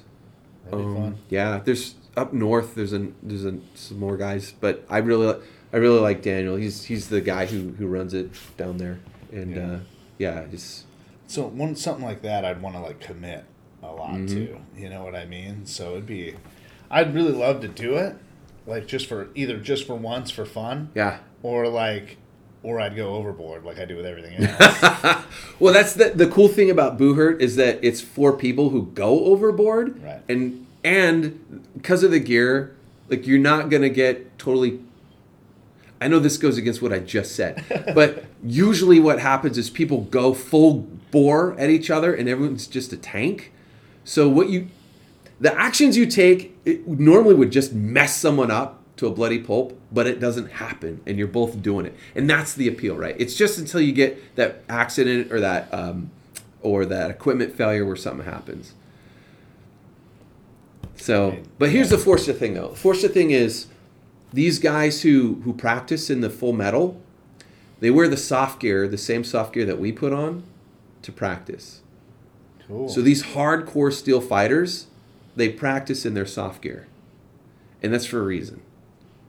Yeah. It's, to stay healthy while they're training. And they'll put on their steel too, and they'll do the steel. But it's expensive, and they're always popping rivets and stuff and repairing them. And it's, like a good outfit, full armor, it costs you five Gs. You can piecemeal it for less, like as you go. But yeah, 5 Gs, that's... I don't have 5 Gs. What if you just wear a helmet? Is that a no-go? Yeah, it's a no-go. I mean, if you're at that point, you would wear your soft gear. Okay. Yeah, soft gear. And so they do grappling. They do a lot of jiu-jitsu guys, like people who know jiu-jitsu or MMA. All of that is very applicable to steel combat. And in the soft armor, that's where all that comes into play, right? So you're in the grapple, and the game ends. You're out when you hit the ground. So there's certain things that you do to get them on the ground, but if they grab you and pull you down, you're out too. Oh, shit. Yeah, so it's kind of cool like that. Interesting. Yeah. Okay. Yeah. So, things like you don't want to let them get on the inside of you, so you got to the protective triangle, that whole thing. You don't want a leverage against you to pull you down. You don't want to, get over somebody's hip and down you go, that kind of thing. Right. There's no arm bars. You can't do holds and bars and stuff like that, because in armor it's different. Like the steel on steel sticks, it gets sticky. What? Well, just think it's grinding, right? Especially if you have the edge of your steel plate against an edge of their steel plate, it binds and it's sticky. Oh. Yeah. It creates a different dynamic. So that's why you can't do arm holds and stuff, because you've got the extra weight on, they've got the extra weight on, and when they go down hard, and you don't want to be holding someone's forearm when they go. Oh, shit. You know what I mean? That extra 80 pounds on them. Yeah. In the warfare they did, though. Yeah. But they'd also stab each other. That's one rule for Boohurt. There's no thrusting allowed. Damn. Because your armor has gaps. That's the fastest way to kill somebody in armor is to thrust something at them. So for obvious reasons, that's not in the rule set. It's not okay. Yeah, right. But you can use any weapon? They have weapons that are made for it. But you look at it, it's like, dude, I could murder somebody with this. It's just this steel bar that's shaped that looks like a sword, but it's more robust. It weighs more. There's no give to it. I mean, jeez, it's a freaking murder weapon, dude. And just the fact that you're wearing your gear, you're good. It's weird. It's weird. That's yeah. Crazy. Yeah. So, I mean, it's weightlifting, definitely. If you're going to do that, you got to do that. And you got to do, HIIT drills, high-intensity interval training. So it's 5-on-5. This is their bread and butter game. It's 5-on-5. Yeah. You got to get the other team down, everyone down. So it's 3 rounds. So best of 3. Jeez, so you got to win 2. Each round lasts about maybe a minute to a minute and a half. Really? Yeah. It just goes till there's the last guy standing. Okay. Yeah. So, and there's rest, and then you got to hit it again. But dude, it's like fighting in water, I guess. Worse. Oh man. Yeah, you're fast, but just holding your arm out, you have like, an extra 15 pounds, 20 pounds of armor on your arm, right? But it's weird because it fits you. It's tailor-made to you. Like, these are tailored things. Like, you put your measurements into guys in Eastern Europe who make your armor. It fits you. But it's heavy. That would be hard too, though, because I fluctuate so much. Yeah. That'd be really hard. Yeah. Because it's got to fit right on you, or it's going to hurt even more, right? There's some leeway, obviously, because you're wearing a padded jacket under it, right? But it's close. So like when it fits decent. But I mean, I like that you said that it's like fighting in water, because like as it's soon hard. as you said that, I pictured it just like right, like just because it's not that slow, but it's that hard. Yeah. That's crazy. That sounds like so. You've done it before? I've done it. Oh yeah, man, it's fun.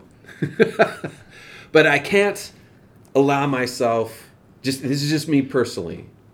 Like, I can't allow myself to do it because I'm gonna get hurt. Right. Like, I'm gonna mess up my knee. Right. I need my knees.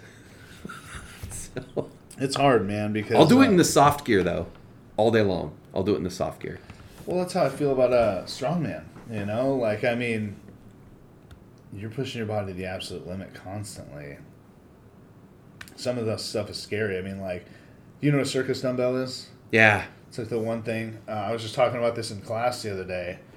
So I put up about 150-pound circus dumbbell, but I put it down way too far behind me. Oh. And so when I went down, I went flat on my back, and this dumbbell just grazed the top of my head. Just went boom and just hit the ground behind me, like inch or two forward, or if my head wasn't so round or whatever the fuck, it'd just smashed me in the forehead. Damn. Yeah, that's 150 pounds, man. It's not a game. That would have been donezo. I had another friend who dropped a 220-pound keg on his shoulder, doing the same thing because he tried to throw it up, went down, and it just boom, just obliterated everything that was there. His shoulder, his chest, some ribs. Like, damn. Yeah, if he was like a couple inches lower, it'd have smashed his heart. Oh, those are the ones that you throw up over the bar? So we do press. Okay. So we take a real keg, like not the small ones that they throw, like a full-size keg, and you take it, you lap it, and then you sit it up on your chest, and then you press it overhead. So what happens is there's a way it's called Viper. Take it from your lap, and then you just throw it all the way up. Use your momentum to keep it going, almost like a snatch. Yeah. But when he did that, he was so off balance, he fell backwards, and it landed on his shoulder. Boom. Oh, so he went down and it... And the ones he was using, so there's a couple different types. You can fill them with water, which aren't going to weigh that much, right? Like, you can't get them to weigh. It's still heavy. Yeah. You can fill them with sand, which is a bitch because it shifts. Shifts, yeah. And then, but these ones were filled with concrete. Oh. So it was like just a big-ass chunk of thing. You know what I mean? Like, there was no playing with it. And so when you fill them with concrete, you fill them on their side. Okay. So that you can, like, kind of roll it as it dries, so it kind of fills up the inside like that. Yeah. So it's not just on one side or the other. Right. It's always going to be a little shifty, right? But when I say that, I mean you're not going to be able to perfectly dry it like that. Yeah. But so he went down with a concrete one. Damn. It was nuts. Oof. People tearing tendons all the time. I saw someone drop a 900-pound tire on their leg, trying to put their leg underneath it to kick it, and then it just came back down, smashed their leg. Yeah, crazy. I mean, but if it's your thing, you got to. Like, if it's your thing, you got to do it. Right, absolutely. Right? And so, these things happen, and we don't want them to happen competitors certainly don't want it to happen to them. Right. But it's part of the it's part of the deal, right? Like people who ride motorcycles, they all know someone who got, messed up on their ride, but they do it because they love it. And if you love the thing and you're taking precautions, dude, you've made the decision. Yeah. So. And that's the thing too, is that's what adds to it. Yeah. I wouldn't like strongman as much if it couldn't maybe kill me. Yeah, if it was perfectly safe, it's just like going to work and clacking on the keyboard. I watched Born to Be Strong. Have you seen that on Netflix? Yes. Yeah, so I watched that again last night. Okay. And this guy, I think it was Eddie Hall. I lost my train of thought. What were we talking about? We were talking about risk. Oh, dying. Right. So he said something about, he's like, yeah, fastest man in the world, the fattest man in the world, sure. He's like, but there's something about being the strongest man in the world. Yeah. Like, that title is unbeatable. Like, sure, there are people who would think fastest man in the world would be best, right? Or whatever. But, like, for me, him saying that, the strongest man in the world. Yeah. That's what I want to be. That's totally tapping into, like, the whole Hercules demigod kind of thing, right? Atlas holding up the world. I mean, that's pretty cool. It's fucking intense, and it's in our blood, Yeah. Just men sitting around like, bitch, I could pick up that rock. I bet you can't. Watch me. Yeah. And they're like, okay, well then pick up the bigger one now. Like jackasses. Usually drunk at a bar. Dude, speaking of, you said that. It's like, it just reminds me. So I read this book. When I say I read this book, I listened to this audio book, but I'm going to sound more hoity-toity and say that I read it. Okay. I'm trying to remember the Natural Born Heroes. That's the name of this book. And it came out, 2015 or something. So I listened to it.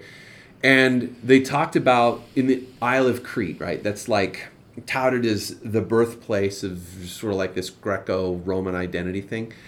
And so they have this deep tradition of what they would do. Is a lot of strong men came out of Crete, especially in those days.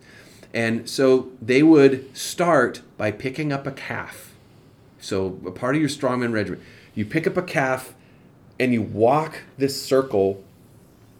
I don't know how big it is, but it's big enough. You walk this circle and you put the calf down. Every day you pick up that same calf and you walk the circle. Yeah. Well, the calves grow up in a hurry. So the idea is by the time they're a cow, you could pick up this cow and walk the circle. Right. And this is like this ancient tradition. And they did that with rocks too, right? So they would pick the one rock and they'd pick it up and they'd walk the circle and then, graduate. So the cow, picking up the calf is how they were able to graduate to the bigger rocks. And it's awesome. Just this thing that's not a weight. I mean, the calf is probably moving and all this. Right. And it's part of the deal, man. That's what makes you stronger, right? It's not this perfectly balanced bar. It's this thing. That's really intense. Yeah, strongman's awesome. Super cool. Powerlifting to me is a little boring with just bench, squat, and deadlift. I'm like, cool. Right? But like, I pick up stuff. Like, I deadlifted a fucking F350. Wow, that's intense. They put shit underneath the car, and then you just have like a rack, and you just so it'll take, because if you were to just like stick it in the hitch, you'd be pulling mostly shocks, right? Oh, right. So they drive onto a ramp, okay, and then you pick up the ramp. Yeah, that makes sense. It was fucking awesome. Yeah, just to see you doing that. Who gets to say they did that? Right? I pulled a fucking fire truck. We did a plane pull. It was like a 12,000 ton plane. That's cool. Or some shit. And there was like 5 of us, and we won. Because it was funny. It was like it's like a fundraiser they do every year. Yeah. And then like 6 strongmen show up, and we're all fucking huge. And like I was the smallest dude there. Yeah. And I was big at the time. Yeah. And we just we ran with this fucking plane. Like it was so everybody amazing. Else was like trying to pull on it, and there was even this group that like loud. Very poofy muscles, the bodybuilder types. Sure, right? Yeah. And they were just so annoying. American flag, everything, fake mullet on, the big stupid glasses. Fake mullet. it was just dumb, right? Right, and then we crushed them, and it was amazing. Yeah. Bodybuilding is really interesting. It's not my bag. I mean, you're putting in the time. You're getting ripped. There's this whole thing to it. Well, At the end of the day, I don't get it. Kai Green explained it as powerlifting and strongman and stuff. That's a strength sport. Yeah. Bodybuilding is an art form. Yeah. That's what it is. Right. So what you're trying to do is get the most extension and contraction of your muscles as you can possibly get to make it as big, dense, and like wide as you possibly can. And so Kai Green, I don't know if you know who he is. I don't know who he is. Well, he's huge, right? He's just fucking massive. And but I just thought it was like the best way I've heard so far of explaining it. Sure. I feel like bodybuilding is an art form. And I feel like Eddie Hall also did it, explained it really well too. He's like, bodybuilding, the way they judge it is there's 3 fucking people sitting there and saying, I think you're the best. Whereas in like strongman, you got to prove it. Yeah, you're putting up numbers. Yeah, how come you won? Well, I did 1 more rep than he did. I'm stronger. Right. Argue with that. You know what I mean? Like, right, there's no arguing with it. You are officially the strongest man in the world. There's a certain aesthetic too that strongmen have. I mean, bodybuilders, it's its thing. It's impressive. I mean, look, they could be wasting their life doing something, but they decided to do something amazing. Right. I ain't gonna take that away because that's super cool, like in its own thing. For me, though, I'm a very practical person, and so seeing a strongman competition was like, dude, this guy can do all this stuff, and he trains his body to be able to handle all this stuff, right? Because, I mean, raw strength doesn't translate to usable strength. Right.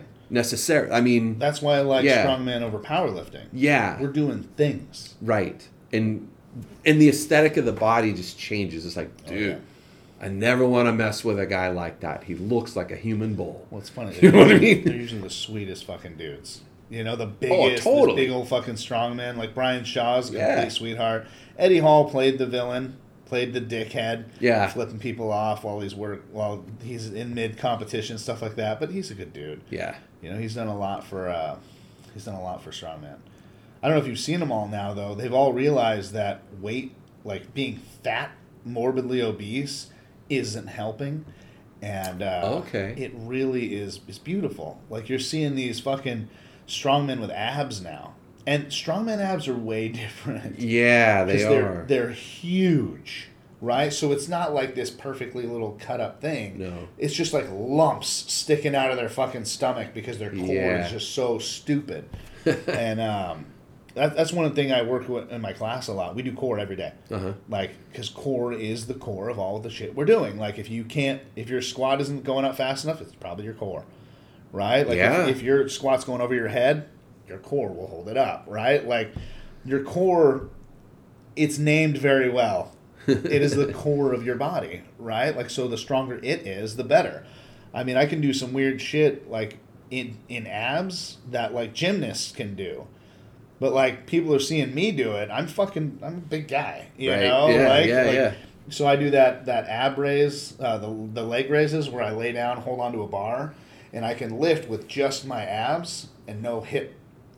Right? So most people will like bend their legs and then pull their legs up and touch the bar. Whereas I can go straight from ground all the way up. And I'm just bending here. Yeah.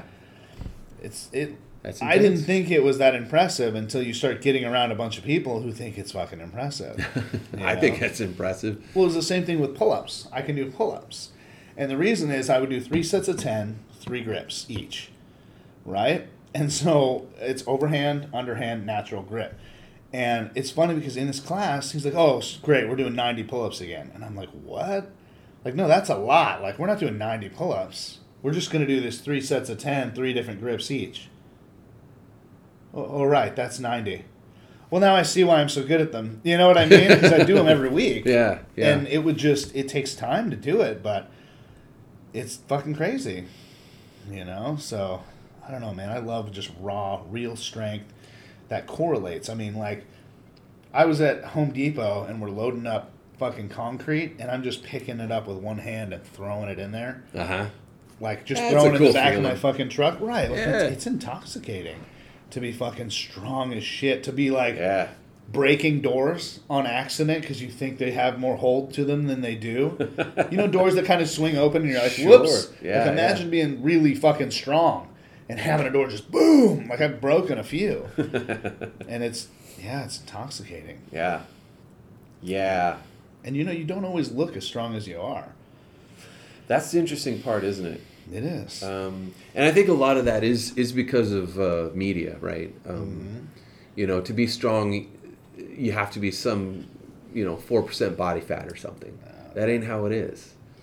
And so, and that's one thing about when there's people who know how to sword fight, and you're sparring with these guys, you size them up, they look nothing like Hollywood superstars. They just look like people. And you get to fighting them, it's like, damn, this guy's really good. Yeah. This he knows his stuff. He's, wow. You wouldn't think that action could come so strongly out of his body, but it did. Yeah. And I think there's a certain aesthetic appeal that human beings just have, and I don't know why it is, but often it's just so different to actual strength, like to do something, to do it efficiently, like, I forgot what I was going to say. Well, you know what I'm saying, like you do. Well, I feel like it's because back in the day, if you looked like a bodybuilder does, it's because you were doing strongman shit until you were that big. Yeah. Because that big, poofy, big, muscular looking thing correlated back then. Right. Whereas now that we can do it for aesthetics and make it just look the way we want it to look without, like, we've taken a lot of science into it. Like figuring out how to bodybuild. That's just poofiness. That guy's not that strong. The Rock, that's a big fucking dude. Yeah. It's not that strong. Yeah. I'm stronger than he is. Like, in almost everything. Wow. Yeah. And I'm not even like a professional strongman. You know what I mean? Mm-hmm. So, like, you got to think about that. This guy really, he wakes up at 5 a.m. and he does this whole workout and all this other stuff. Yeah, but he's like hitting sets of fucking 20. You know what I mean? Really just pumping blood into his muscles and expanding them and making them just goofy. That's all it is. Right. I mean, correlate that over to some real fucking lifting. Picked up that giant rock right there. He's not going to be able to do that. I've always been impressed with the functional strength of something. Yeah. Like doing that thing. Like there's a real problem in life that you got to get past with your body. Yeah. You know what I mean? And I always like that. With weapons, it's like cheat mode kind of, but you still have to do it, right? So there's that window where somebody's open. How do I get my sword there? That's a lifetime of chasing the right mechanics in order to do that, right? Another reason why I like weapon martial arts is because if you have strong technique, and strong technique helps with everything, right? Yeah. The reason why I like it is because women are not so lopsided because they have a weapon. Okay. You know what I mean? So in the past and even now, like a woman who is competently trained with a sword can beat a man who is equally trained if she sticks to the technique. I mean, she has to be strong enough, right, to be able to parry and all that. But if she has equal technique, she could beat him.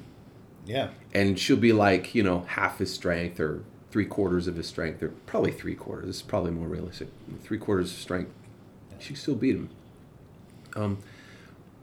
And why that's important is because if I go up against somebody and they're just a frickin' gorilla, right? And he's got a sword, that means I've got a chance, right? If I focus on my technique, I can beat this dude, right? Or this bear, right? I can defend myself against this bear because I have a weapon and because my technique is better.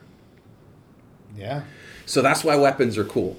So it's that you got to have that strength, but you got to leverage it in a specific way for the specific time to focus your energy to make that hit, right? Yeah. I'll just call it a hit. What's interesting is that if someone throws a rock, right, just a fist-sized rock, and someone shoots a 9mm bullet, the force is the same. In the energy that it takes to get those things to do what they do is roughly the same. Interesting. Okay. But the 9mm bullet obviously is more devastating to the human body than the rock. Well, the rock is traveling slower. It's also bigger. It weighs a lot more, and so the cross section of force is bigger, and it's going to mess you up. Like, no one wants to get hit in the head with a rock. Right. It could really mess you up. But if you get shot in the head with a 9mm bullet, your chances are you're not going to make it, right? Yeah. Well, that's the difference, right? Because the force is focused into a smaller area, and that's all that a weapon does. So the force on the end of a sword is actually much less than a punch. But the idea is that steel is stronger than flesh, right? And if you hone it, sharpen it, that area of force converges into that teeny spot, and that hits your body in a certain way. It's going to take your arm off. Yeah. Well, you can't take someone's arm off with a punch, but there's actually more force coming out than with the sword. Isn't that crazy? That is very crazy. Yeah, you're just focusing the force. Yeah. Well, so what would your stance be? Like, you see in movies all the time, one dude covered in fucking armor, big sword, whatever, and then the other dude wearing nothing. Like, there's got to be a huge advantage to not wearing the armor, and then a huge advantage to wearing the armor. Who do you think's better? Is my question. Like, well, I guess it would be skill. Well, it's about the warrior, isn't it? Someone who is vastly more competent without armor versus someone in armor who is incompetent. Yeah. The chances are they dude, swords, it's so weird. Like, anything could happen, honestly. Anything could happen. But the guy who is competent out of armor has a big chance. Someone who's inexperienced with the armor, they don't have the advantage they think they have. However, I will say that armor is a pretty freaking big advantage. Like, when you put on armor, you cannot cut, like plate armor, you can't cut through it. You're not going to cut through it. It's super effective. You give up a little bit of mobility, but it's a whole suit of armor weighs less than what a soldier takes to war. Like your pack, your gun, your ammo, like your fancy gear, like everything you've got is like 120 pounds, something like that. And it's on your pack. It's all over the place. It's imbalanced. So our guys today fight their wars weigh down much more and a lot less balanced than full armored knights. They're wearing 80 pounds of gear, and it's all tailor-made to fit their body. So they're actually pretty quick. It's just you wear out faster. So like when you put on that much armor and you're fresh, you're really impenetrable. You're a high-tech machine on a battlefield. And so your horse, your armor, your weapons, they're all components that creates this human tank, right? But it has a mission, and it does its mission, but then it has to come back, and it has to get rearmed. You need a new lance. You need to make sure your armor's still good. Maybe you need a fresher horse now, so they swap out the horse. They give you a new lance. Maybe you need a little rest, and then they get you to go out again. And so that's why a knight needs his squires. It's like it's his crew. It's like having a race car. Things go wrong, and your crew helps you out. They get you back in. Boom, you go. It's really kind of interesting like that. Interesting. I've never thought about that, but that makes a lot of sense. Because in order to have that high performance battle machine, there's too much for just one person to work on. Yeah. Like it'd have to be a couple people. And how would you even work on it when you're wearing it? You can't. Right. Like, I mean, there's no way. So you'd have to come back, get all that stuff taken care of. Mm-hmm. So is that why most armies just have like a breastplate, like gauntlets, and a helmet? Yeah. Okay. Right. For infantry, you're saying? Yeah. Yeah. Yeah. Like, especially if you're walking all day. Yeah. A lot of those guys didn't even wear leg armor. They just, center mass, protect their vitals. Wow. Yeah, and a helmet. Helmet's like number one kit. For sure. Everyone wants to hit your head. Really? Why? Oh, yeah. I don't know. Well, when you're boxing, that's what you want to hit. It's just, yeah, but that'll knock you the fuck out. Like, I don't see how, like, chopping into a head, that'd probably be the hardest thing to hit, wouldn't it?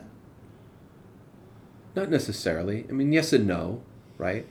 One-on-one and group fighting is totally different. I mean, it's similar, obviously, but it's when you're fighting in a battle line, everything changes. Like when you're in a duel, it's mano a mano. It's like who's the best, and you have there's no objective other than beating them.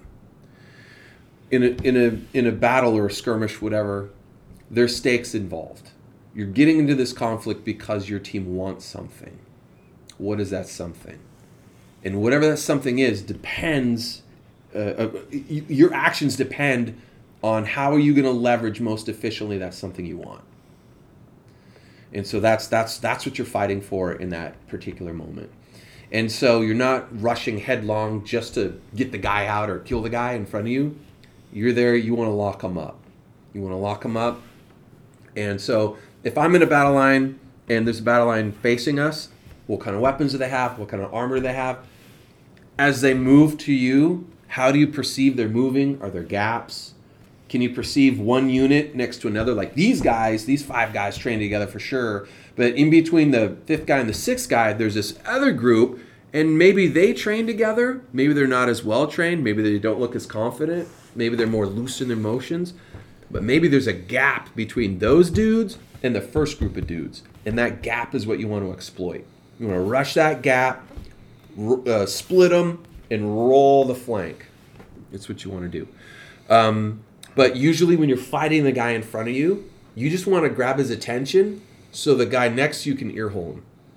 Jeez. Yeah, that's how fighting works in a line usually. So you can't lock eyes and just pay attention to the guy in front of you. You have to take a broader view and look at least the 3 guys. Right. And you got to be mean. You got to hold that line. Don't leave any openings. And so a lot of times this meant a shield and a spear or a sword or something. Well, your shield's blocking your body. You got your head open. Right. Everyone wants to get your head. So that's why helmets are so important. Right. So that's why the Greek hoplites, they didn't have a whole lot of armor. They had some armor, like the rich guys would have the brass cool super body looking thing. The abs thing. Yeah, the abs thing. A lot of Greeks didn't have that. They just had their helmet and they had their shield, their big shield, and they'd lock up their shields and they'd have their spear. And that's how they fought together. Shield covers everything, but you need that helmet. Yeah, because if you're protecting your head, you probably can't see anything if you're using your shield, right? There's certain techniques, like the bigger your shield is, the more it's just area denial. Smaller shields typically were used for like one-on-one fights or like knights.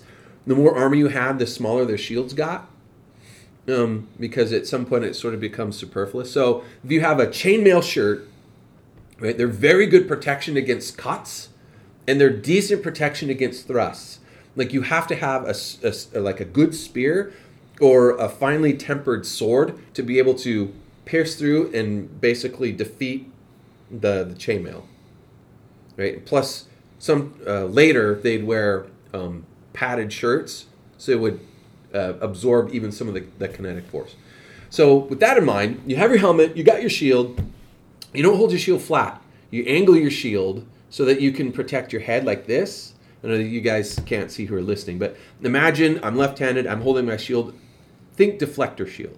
I want to deflect their blow. I don't want to stop it, because I want a shield that I can maximize my protection, but I want my shield to be as light as possible, because I'm not just fighting with this. I'm marching with this. I'm traveling with this. All Right. Okay? The food's crappy. I don't get enough sleep. I'm going to get tired. I want my gear to be as light as possible. Yeah. So I want a light shield. So if I hold it flat and I absorb the total force, the spear's going to go through it. And then I'm going to bust out my shield. But if I angle it like a deflector, right? And just do this, right? Yeah. Now I'm deflecting their spear thrust or their sword strike, and I'm preserving my shield and it's lighter, right? And I could look so that the shield has an edge. I'm looking down that edge at my opponent so I can always see him. So I just kind of do this thing, like this circular motion, so I can always see down the line of my shield. And then my sword is on that side, protecting my right side, and my shield's protecting my left and my head. Interesting. Yeah. That's how shields work. Yeah. Unless it's a big shield, then it's area denial. You just, boom, stick it in front of you like Romans did. Yeah. But it's got this cool curve. So it is a deflector because it's this curve thing and it curves all the way around. Were they really able to like lock their shields together? No. Like lock them together like you would like a row of chairs and they lock? No. Okay. No. You don't want to lock them because if you lock shields like lock, then you can only go over your shield as an attack or under your shield. Wherever your shield is, you can't attack from that same space at the same time. Right. It's area denial, but that's for you too. Yeah, so then they can anticipate where your attack is coming from. So if your shields are totally locked. So the Greeks would overlap their shields. That's because they were citizen soldiers. They weren't professionals. They might train every once in a while, but you think about it. They get together, they have some fun, they lock shields, they do this thing, they talk about girls, they go home. You know what I mean? So they locked shields. Unless you're Spartans, right? Yeah. Yeah, they were a little bit different. Romans for sure didn't lock their shields. They had these big, at first they were ovals, then they were kind of that rectangular shape, big. Yeah. They curved.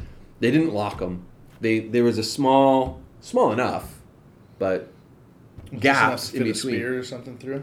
Yeah, no, they went with a short sword because they figured we have this big shield, got a cool helmet to protect our heads, and now what we're going to do is we're going to press into them, right? We're gonna press all of our guys together like a big hammer, and all together we're going to press into their line, and we're going to get in close, get into their inside. We're going to take our short swords, and we're just going to stab the hell out of them. Wow. Yeah.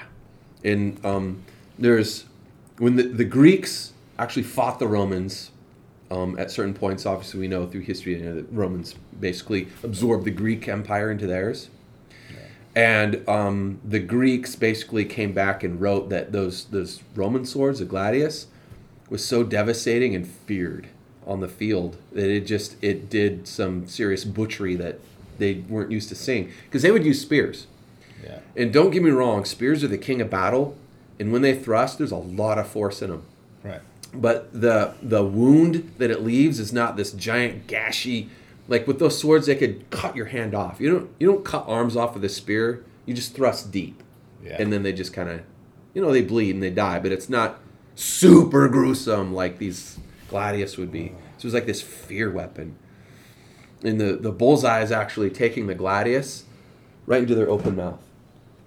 Oh, that's like your bullseye, right? Do you practice with those at all? By myself, I do. Okay. Yeah. It's a whole nother thing. They're actually pretty cool. Yeah. Gladius is actually a really cool sword. Not much hand protection on them. Problem is we don't actually understand exactly how they use them.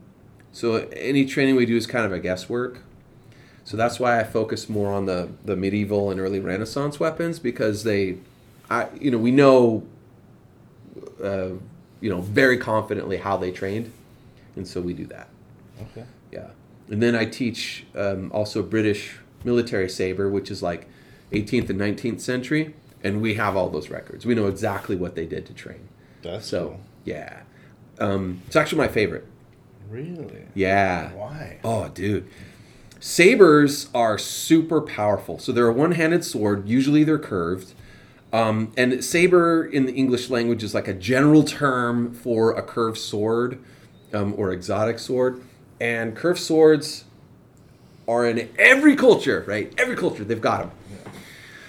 Because when you're striking, just the mechanics of it, when it's that curve leads the edge alignment when you cut. So it's easier to have your alignment, and that's what you want, right? So your edge alignment as you swing has to be in line, and it's going to cut the deepest. Okay. Right? And so when it's curved, it helps mechanically keep that in line. I'm not sure exactly how that works. And then so it connects a smaller cross section, and as you move, it moves. So it just helps to.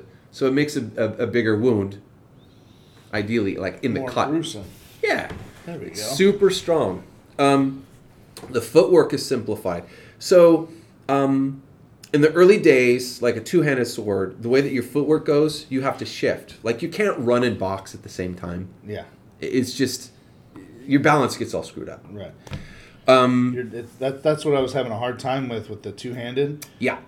I've been trained so long. Don't cross your feet. Don't cross your feet. Now that's a stance switch, which I get, but you don't usually do that mid-swing. Yes. You know what I mean? So yes. I'll do them with kicks. You come up, do a kick, and then you can put that foot down. But that's really, especially if someone's putting too much distance, that way I can kick almost into another kick. Yes. Because I'm trying to close distance really quickly. Yeah. But other than that, like shifting your feet, like doing your... As you cut? Yeah. It's different. It was hard. It's weird. Yeah. Well, and I was backwards.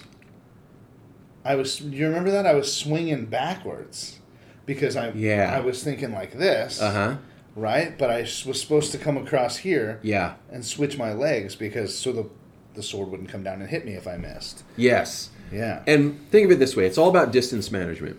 And kind of getting back to the biggest application that I see in a modern day self-defense context is the footwork.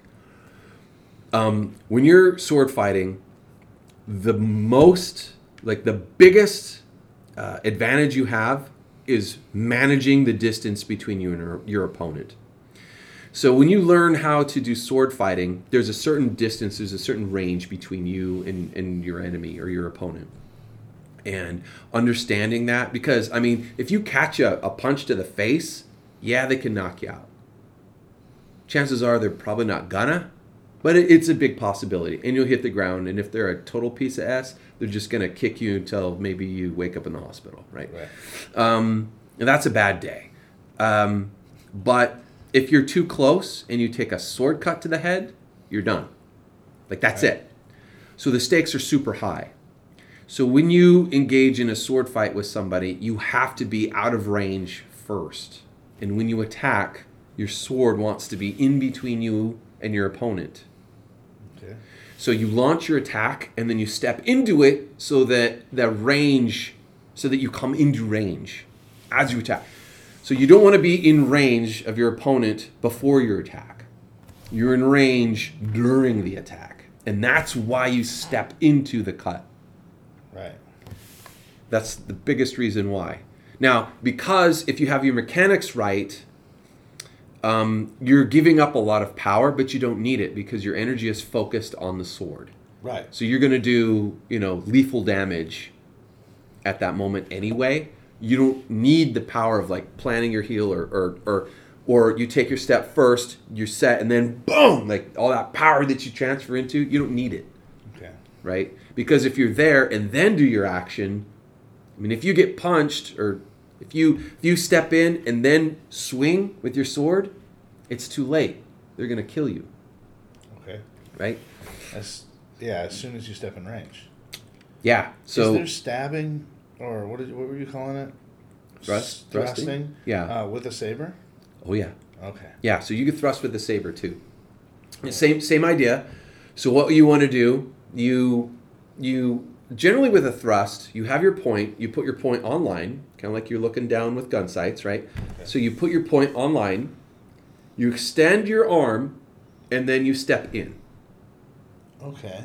So there's a setup process and the setup takes longer than a slash, but it's actually more lethal. So if you can, you get the setup, and if things are right for the setup, then you extend out and lunge, okay. and then there's the opening. So there's certain ways of doing it. So you have to. It's called a covered thrust. You don't want to just thrust uncovered, right? So depending on where their weapon is, you want the base of your blade. We call that the weak or the fort. You want that protecting. You want that close to where their sword is. You kind of want to lock them up, and then your point you want past all that, in line with the target, whatever that is. So that would be your ideal. Would be to block and thrust. Yeah. You kind of lock them up a little bit with the back of your sword. That's the strongest point.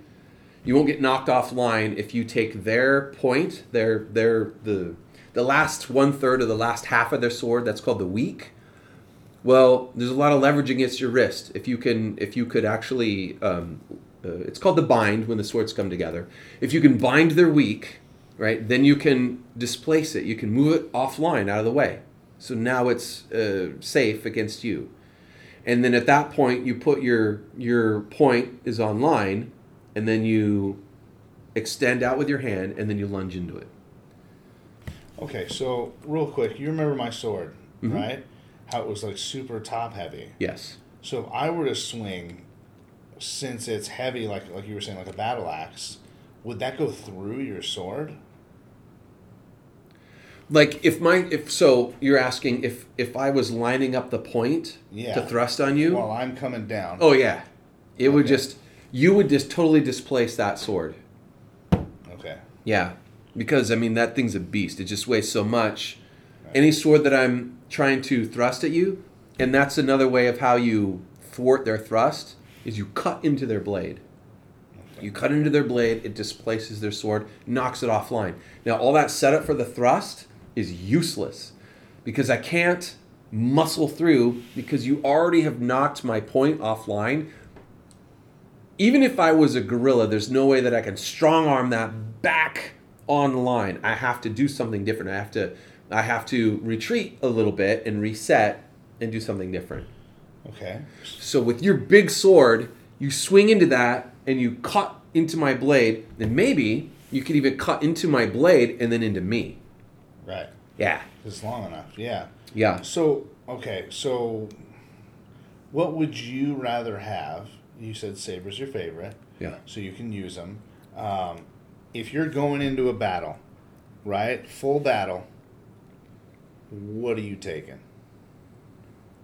Like, what it would be, all the weapons are on the wall. How many do I get? Grab one.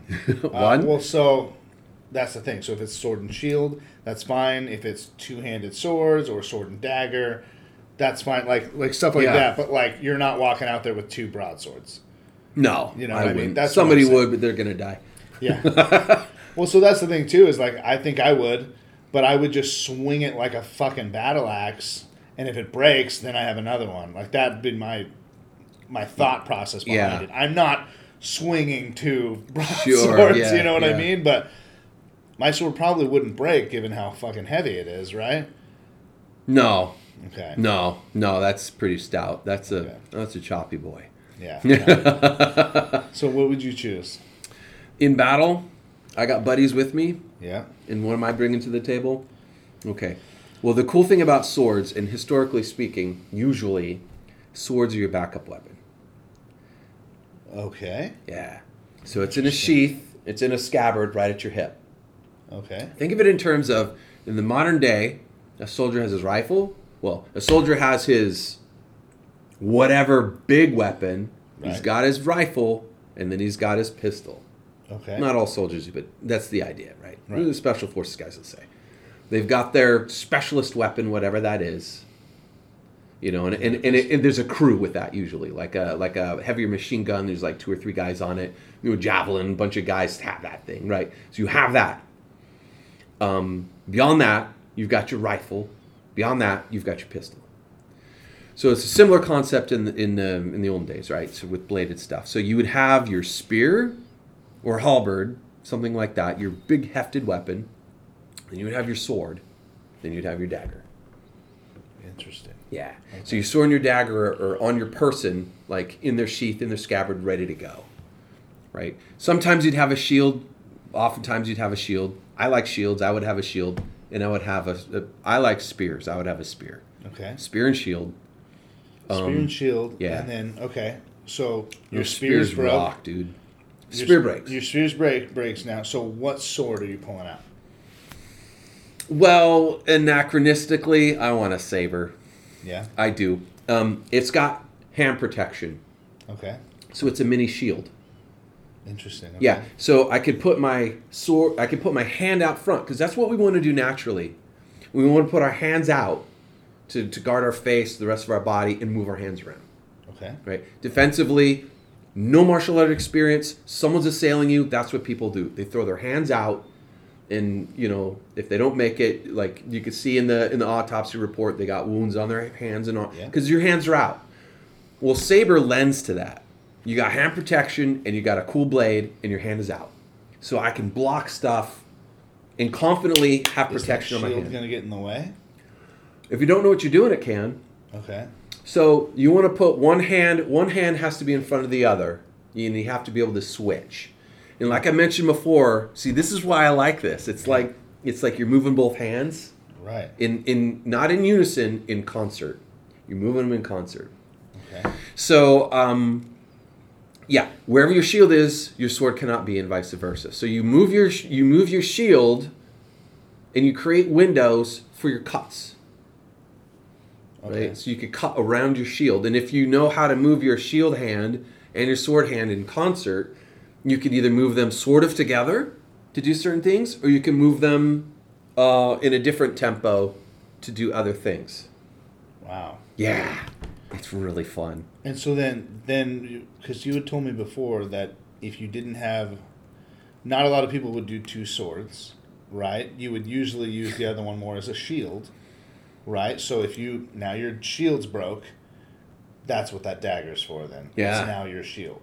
It can be. So a dagger can be used for different purposes. Let's say my shield's gone, right? I can pull out my dagger and I have my sword, and now I can use them sort of like as chopsticks. So a sword comes at me, I can grab them both. I can bind with, like, sword first, hold up their, like, create a bind, hold up their sword. Now I got my dagger to just sort of hold it again. Now I can come off, I can disengage with my sword, and I still have them with my dagger. Just for that split second. That's all I need to come in and rain an attack. In an open, wherever they're open, I can cut at them. Interesting. Yeah. So daggers are pretty cool like that. In fact, a lot of two weapon systems, or like rapier and dagger. You've got your main weapon and you have your shorter dagger with some hand protection on it.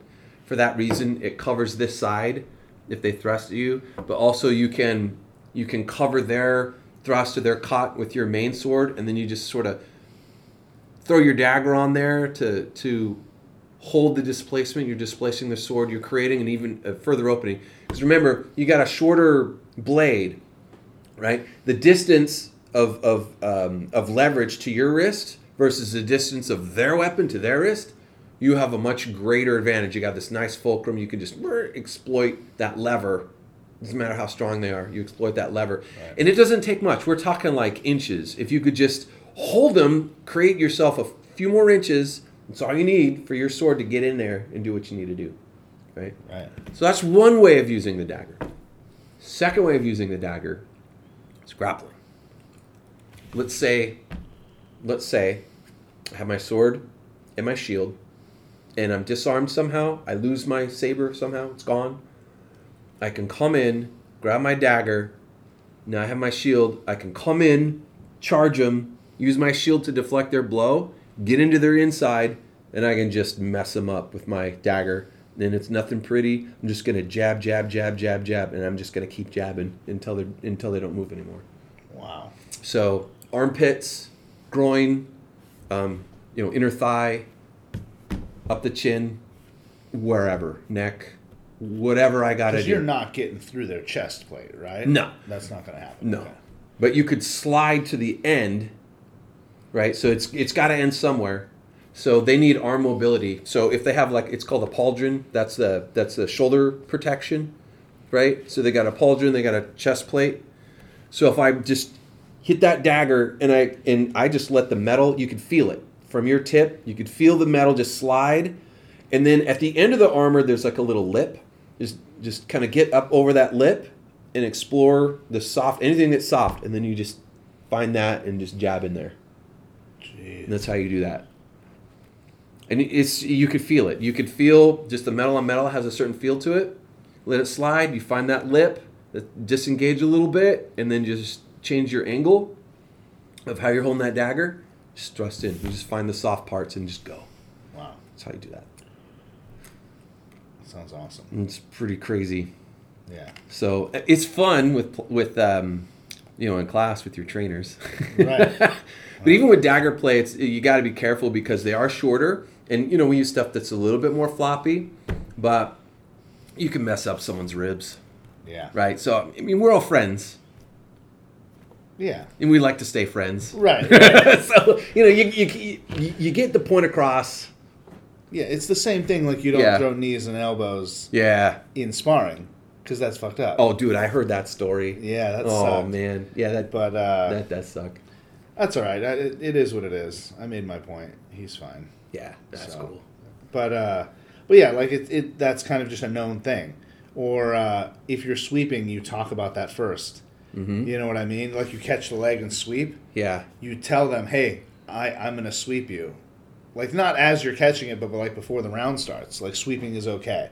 And they're like, okay, because there's also a difference. If you're being swept, if you don't know it's coming, you're planted a lot differently than if you know it's coming. You're up on your toe, so that way it sweeps out, versus if you're heel planted in, that'll snap your leg. Yeah. Because all your weight's on it. You know what I mean? Yeah. So there's just a whole different way to hold it. And yeah, you should be prepared for both. But yeah, man, like you'd want to let somebody know you're sweeping. Somebody did it in class, I want to say like 2-3 years ago, and just almost broke one of my buddy's ankles. Woo. He was new. He wanted to find a new gym. Okay. And so he came over here. And a lot of the times what they'll do is sometimes other gyms will send people to other gyms just to kind of fuck some people up. Oh, yeah. Prove a point. Yeah, You know what I mean? Yeah. So we were pretty sure that's what this guy was. And I'm not sure what that proves at all. Let me find your new guy. Well, he wasn't new either. Oh, okay. But we don't sweep. We're doing American kickboxing. Yeah. We're not doing Muay Thai here. That's not what we're doing. Right. So we don't sweep. He did it once, and the guy's like, hey, my ankle's really, it hurts already. Don't do that again. And then he did it again. And then so at the time, I was like getting fight ready. Yeah. And I was pretty ready for a fight. And so my coach, Doug, at the time, put me in the ring with him. And he's like, you got 3 minutes. And so I just fucked this dude up for like 3 minutes. For coming to our gym and kicking my buddy in the leg. Yeah. And like, because that's the thing. I'm a bruiser. That's what I am. Like, I don't block. I don't do any of that shit. I'm not technical. I'm strong as fuck. Like you can block whatever you want. You're going to feel it. It doesn't matter. And I usually don't kick a lot in sparring because I have so much power. Right. It's hard. I'm not good enough to gauge it yet. Yeah. Okay. I'm used to full kicks, right? So when I'm sparring, I might just snap them out there, and or I have I don't look like it, but I have the leg dexterity to where I can just put one up by your face and then put it back down. Yeah. So you're like, oh shit. I'm like, yeah, you've been dead right there, like. So I can do that kind of shit, but for this dude, I kicked the fuck out of him. I punched him in the face. And then, like, 2 minutes in, I'm like, dude, is this almost over? And, to the coach. And this guy, like, he's done, right? So we kind of both put our hands down. I'm like, hey, are we, like, close to over? And I had put my hands down, and then he came over and just, boom, hit me right in the face. Oh. And so he had a whole nother minute of me. I was like, and now I'm pissed. Yeah. Because before I was like, irritated, you're coming in here and you're fucking with some shit. like fucking with my buddies and stuff like that. But now I'm mad because like I was clearly stepping out for a second, and you stepped in and hit me hands down. Like, geez, man. You want to cheap shot me, dude? That's fine. Let's do this, you know? And so I was about to puke at the end of that round, but just because of how much I put into it. Yeah. You know, a fight round's a lot different than a sparring round. And there's also like my buddy Skyler, he teaches one of the classes now because he's so fucking good. But he doesn't even like put any power behind anything. He just touches you. Open, open, open, open, open, open. Keep that left hand up. Open. Like, right? So he's just touching you everywhere. And if he would have put just a little strength behind it, you'd be done. That's it. Like, and he's just landing them everywhere that he sees open. He's been doing it for like 15 years. Wow. So it's just, he's a little dude. But if it was a fight, I'd be nervous. I'd be real nervous, man. He's probably like 150 pounds, maybe. Wow. And I would be nervous stepping in the ring with that fucking guy. Wow. And that's where it comes to that whole, like, we were talking about a dude with a whole suit of armor versus a dude without. Well, if that dude without is fucking amazing, doesn't matter how much armor this guy's got. Right. He's going to find an opening and exploit it every time. Yeah. Yeah. So. Yeah, and footwork is everything. That's how he would defeat him, right? Because he can't go in, like he can't meet him directly. The armor's too powerful, but he could use his footwork. He could get the guy tired. He's gonna get tired fast. Wait for an exploit because it's very subtle. If someone over commits or overextends, that's the moment. Right, because your arm is down, and then all this rib shit is open, isn't it? Well, it can be, yeah. Or like under the armpit or something. Right. Yeah, or even if your hand position is wrong, right? So when you're fencing and your hand is too low, now if someone comes in with a thrust over the top, so if your hand is like the position, okay, there's a ground and someone's hand's too low, and the other person's hand is higher than theirs in relation to the floor, or just in relation to each other, right? Right. That can be the moment where they make that thrust, and if someone comes up and brings their hand up to parry, it won't matter. It's too late, and the thrust comes in. Right. Just that. Just hand position. You have it too low, or too far to the left, or too far to the right. Those swords are also very bendy too, right? So like you can't blade parry a lunge, right? Like I mean, it's going to be super ineffective. You want as close up to your hand as possible for that parry. Right? Well, you could still do it with your sword, but the thing of it is what I say when I mean it's too late, there's reaction time, right? So if someone comes in with a thrust, by the time you know what's happening and you react to it, their point is already past your hand if your hand is out. Now you have the reaction time between where your hand is and where your body is. Right. Does that make sense? So when you come up like this, if your hand's too low and you're coming up, that thrust is already past your hand and it's heading towards your body. Right. So by the time you make that parry, they're already going to have connected. Right, but if you anticipated it, you could start the parry process with your weak on their weak. Right. But if it's already past a certain point, now your weak is hitting their strong basically, and you can't do it. So yeah, it's reaction time. That means a lot. And so that's one of those things. Like I know in fighting, you get to a certain point where there is no reaction time. Like, does that make sense? Where it's like you've done this so many times, you can see a hit, like them throwing something from just the slight movement of their hips. Yeah. And your body just reacts. And you know it's coming at that place. Right. So I'd love to get to a position like that. It's cool. Yeah. Can you do that with sword yet? Yeah. Yeah? Yeah. Get into that zone? Yeah. That's awesome. Yeah. There's certain attacks. It's probabilities, right? So your reaction time, you're like, oh, I'm like this. They've moved a certain way. I know it's coming in this spot. Yeah. Right? It's about probabilities, right? So most of the time it is going to come from there, but sometimes it might not. Sometimes it might come somewhere else, and that's where I get jacked. You know what I mean? Right. Yeah. And I guess that's true for everybody. Yeah. But even if you know it's coming, if they do it right, sometimes they just beat you. Matter. You know, they just beat you, and okay, you just beat me right there. Yeah. Yeah. That's crazy, man. Yeah. Where are we at anyway? I don't know. Man, we've been talking a long time. It's pretty cool. Yeah. The one thing I would say about sword fighting, we don't have swords when we're walking around and stuff. You might have a knife. The big takeaway, I think I mentioned this, I'll just reiterate it, is footwork. Footwork is like 80% of fencing, right? Of any sword fighting discipline. And so when you have that distance between you and, say, that slimy dude who's trying to accost you, right? Right. Being cognizant of them staying out of reach where they can't grab you, right? Right. That's the coolest thing I think that swordsmanship teaches a person is you can choose to stay away so they can't get you. And there's different footwork techniques that you can use. So if they're walking forward to get you, right, there's techniques that you can use that martially you can stay balanced and traverse or go back, and they can't catch up to you in a martial stance. So if they're really reaching for you, they're in a compromised balance position, and then you can do something to them.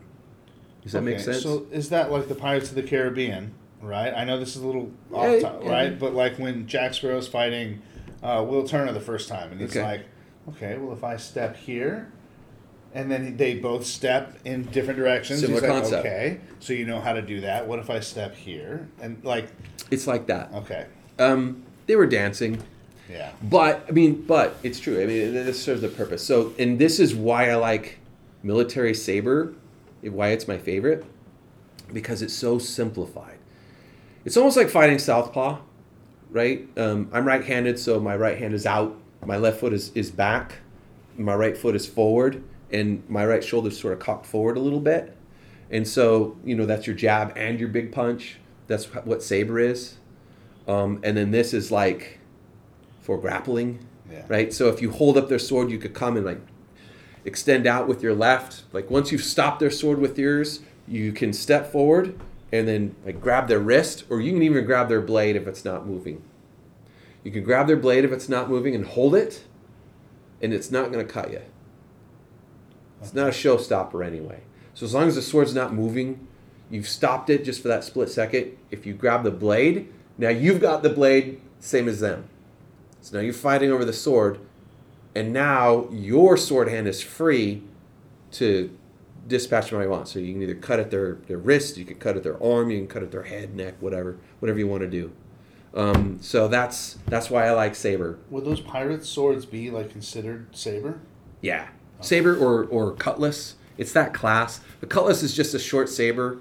So you consider on those boats, the reason why they had shorter ones, like pirate ships and warships at that time, like the deck is the size of this room. It's really small. Okay. Like we think it's bigger. It's not. It's like this. And so you got like a dozen guys pouring over the deck to meet the other dozen guys. It's really cramped in here. You don't have enough room. So it's the same reason why the Roman soldiers had a short gladius. The same reason why in those days you had a cutlass instead of a saber. It's shorter. So you have room to maneuver. You don't want to cut your own guys. And then it's all just like in a brawl. They're brawling swords. That's what they're for. Wow. And that's exactly why I'd have one in a zombie apocalypse. Because you could take it anywhere. You could fight in a room. You could fight in a hallway. It's big enough to where you could keep them at bay, right? So they can't come in and grab you, because in a sword fight, you don't really want to grapple. But let's say that you find yourself and they've come on the inside and they've stopped your sword somehow. You better know how to grapple. That kind of thing. So you want your dagger or your something else. You're like in the pirate days, they'd have their cutlass and their pistol, right? So they would have like several pistols in their sash if you're a pirate and you're taking a ship, right? That wasn't army regulation or naval regulation, so they wouldn't, unless they knew it was coming. But yeah, so they would load their single shot pistols, throw them in their sash, and then have their cutlass and their dagger. And they go aboard, and then they would clash, hold them, pull out the pistol at point blank, and just boom, hit them. Yeah. Drop the pistol, because you don't have time to reload. Yeah. It's one ball and shot. Right. Then you turn to the next guy, same thing. Just lock them up enough. Yeah, they lock them up enough. And seriously, if you got 3 pistols and you're able to use all 3 of them, you've just killed 3 guys or incapacitated 3 guys. For one person to do that in one battle, that's freaking amazing. That's intense. Yeah, well, if Right. say it's 5-on-5. Yeah, That's more than half their team. Then you're the superstar. And people don't fight to the death usually. They fight till they're like, well, we're losing, so I want to live. Yeah. Okay, so mercy. Right. And sometimes they got it, sometimes they didn't, but it's just in us. Yeah. So Survival. Yeah, man.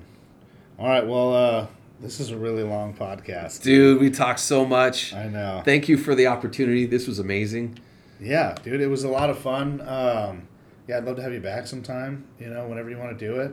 Yeah, we can talk. I'm a talker, dude. We can talk as long as people find it interesting. No, you're good, man. Thanks for hanging with us, guys. For it. Yeah. All right, man. Well, so this is Psychotic Strength. This is the 13th of November. Again, this is Tyler Townsend and Nate McBride. All right, thank you. Blade Fit Academy.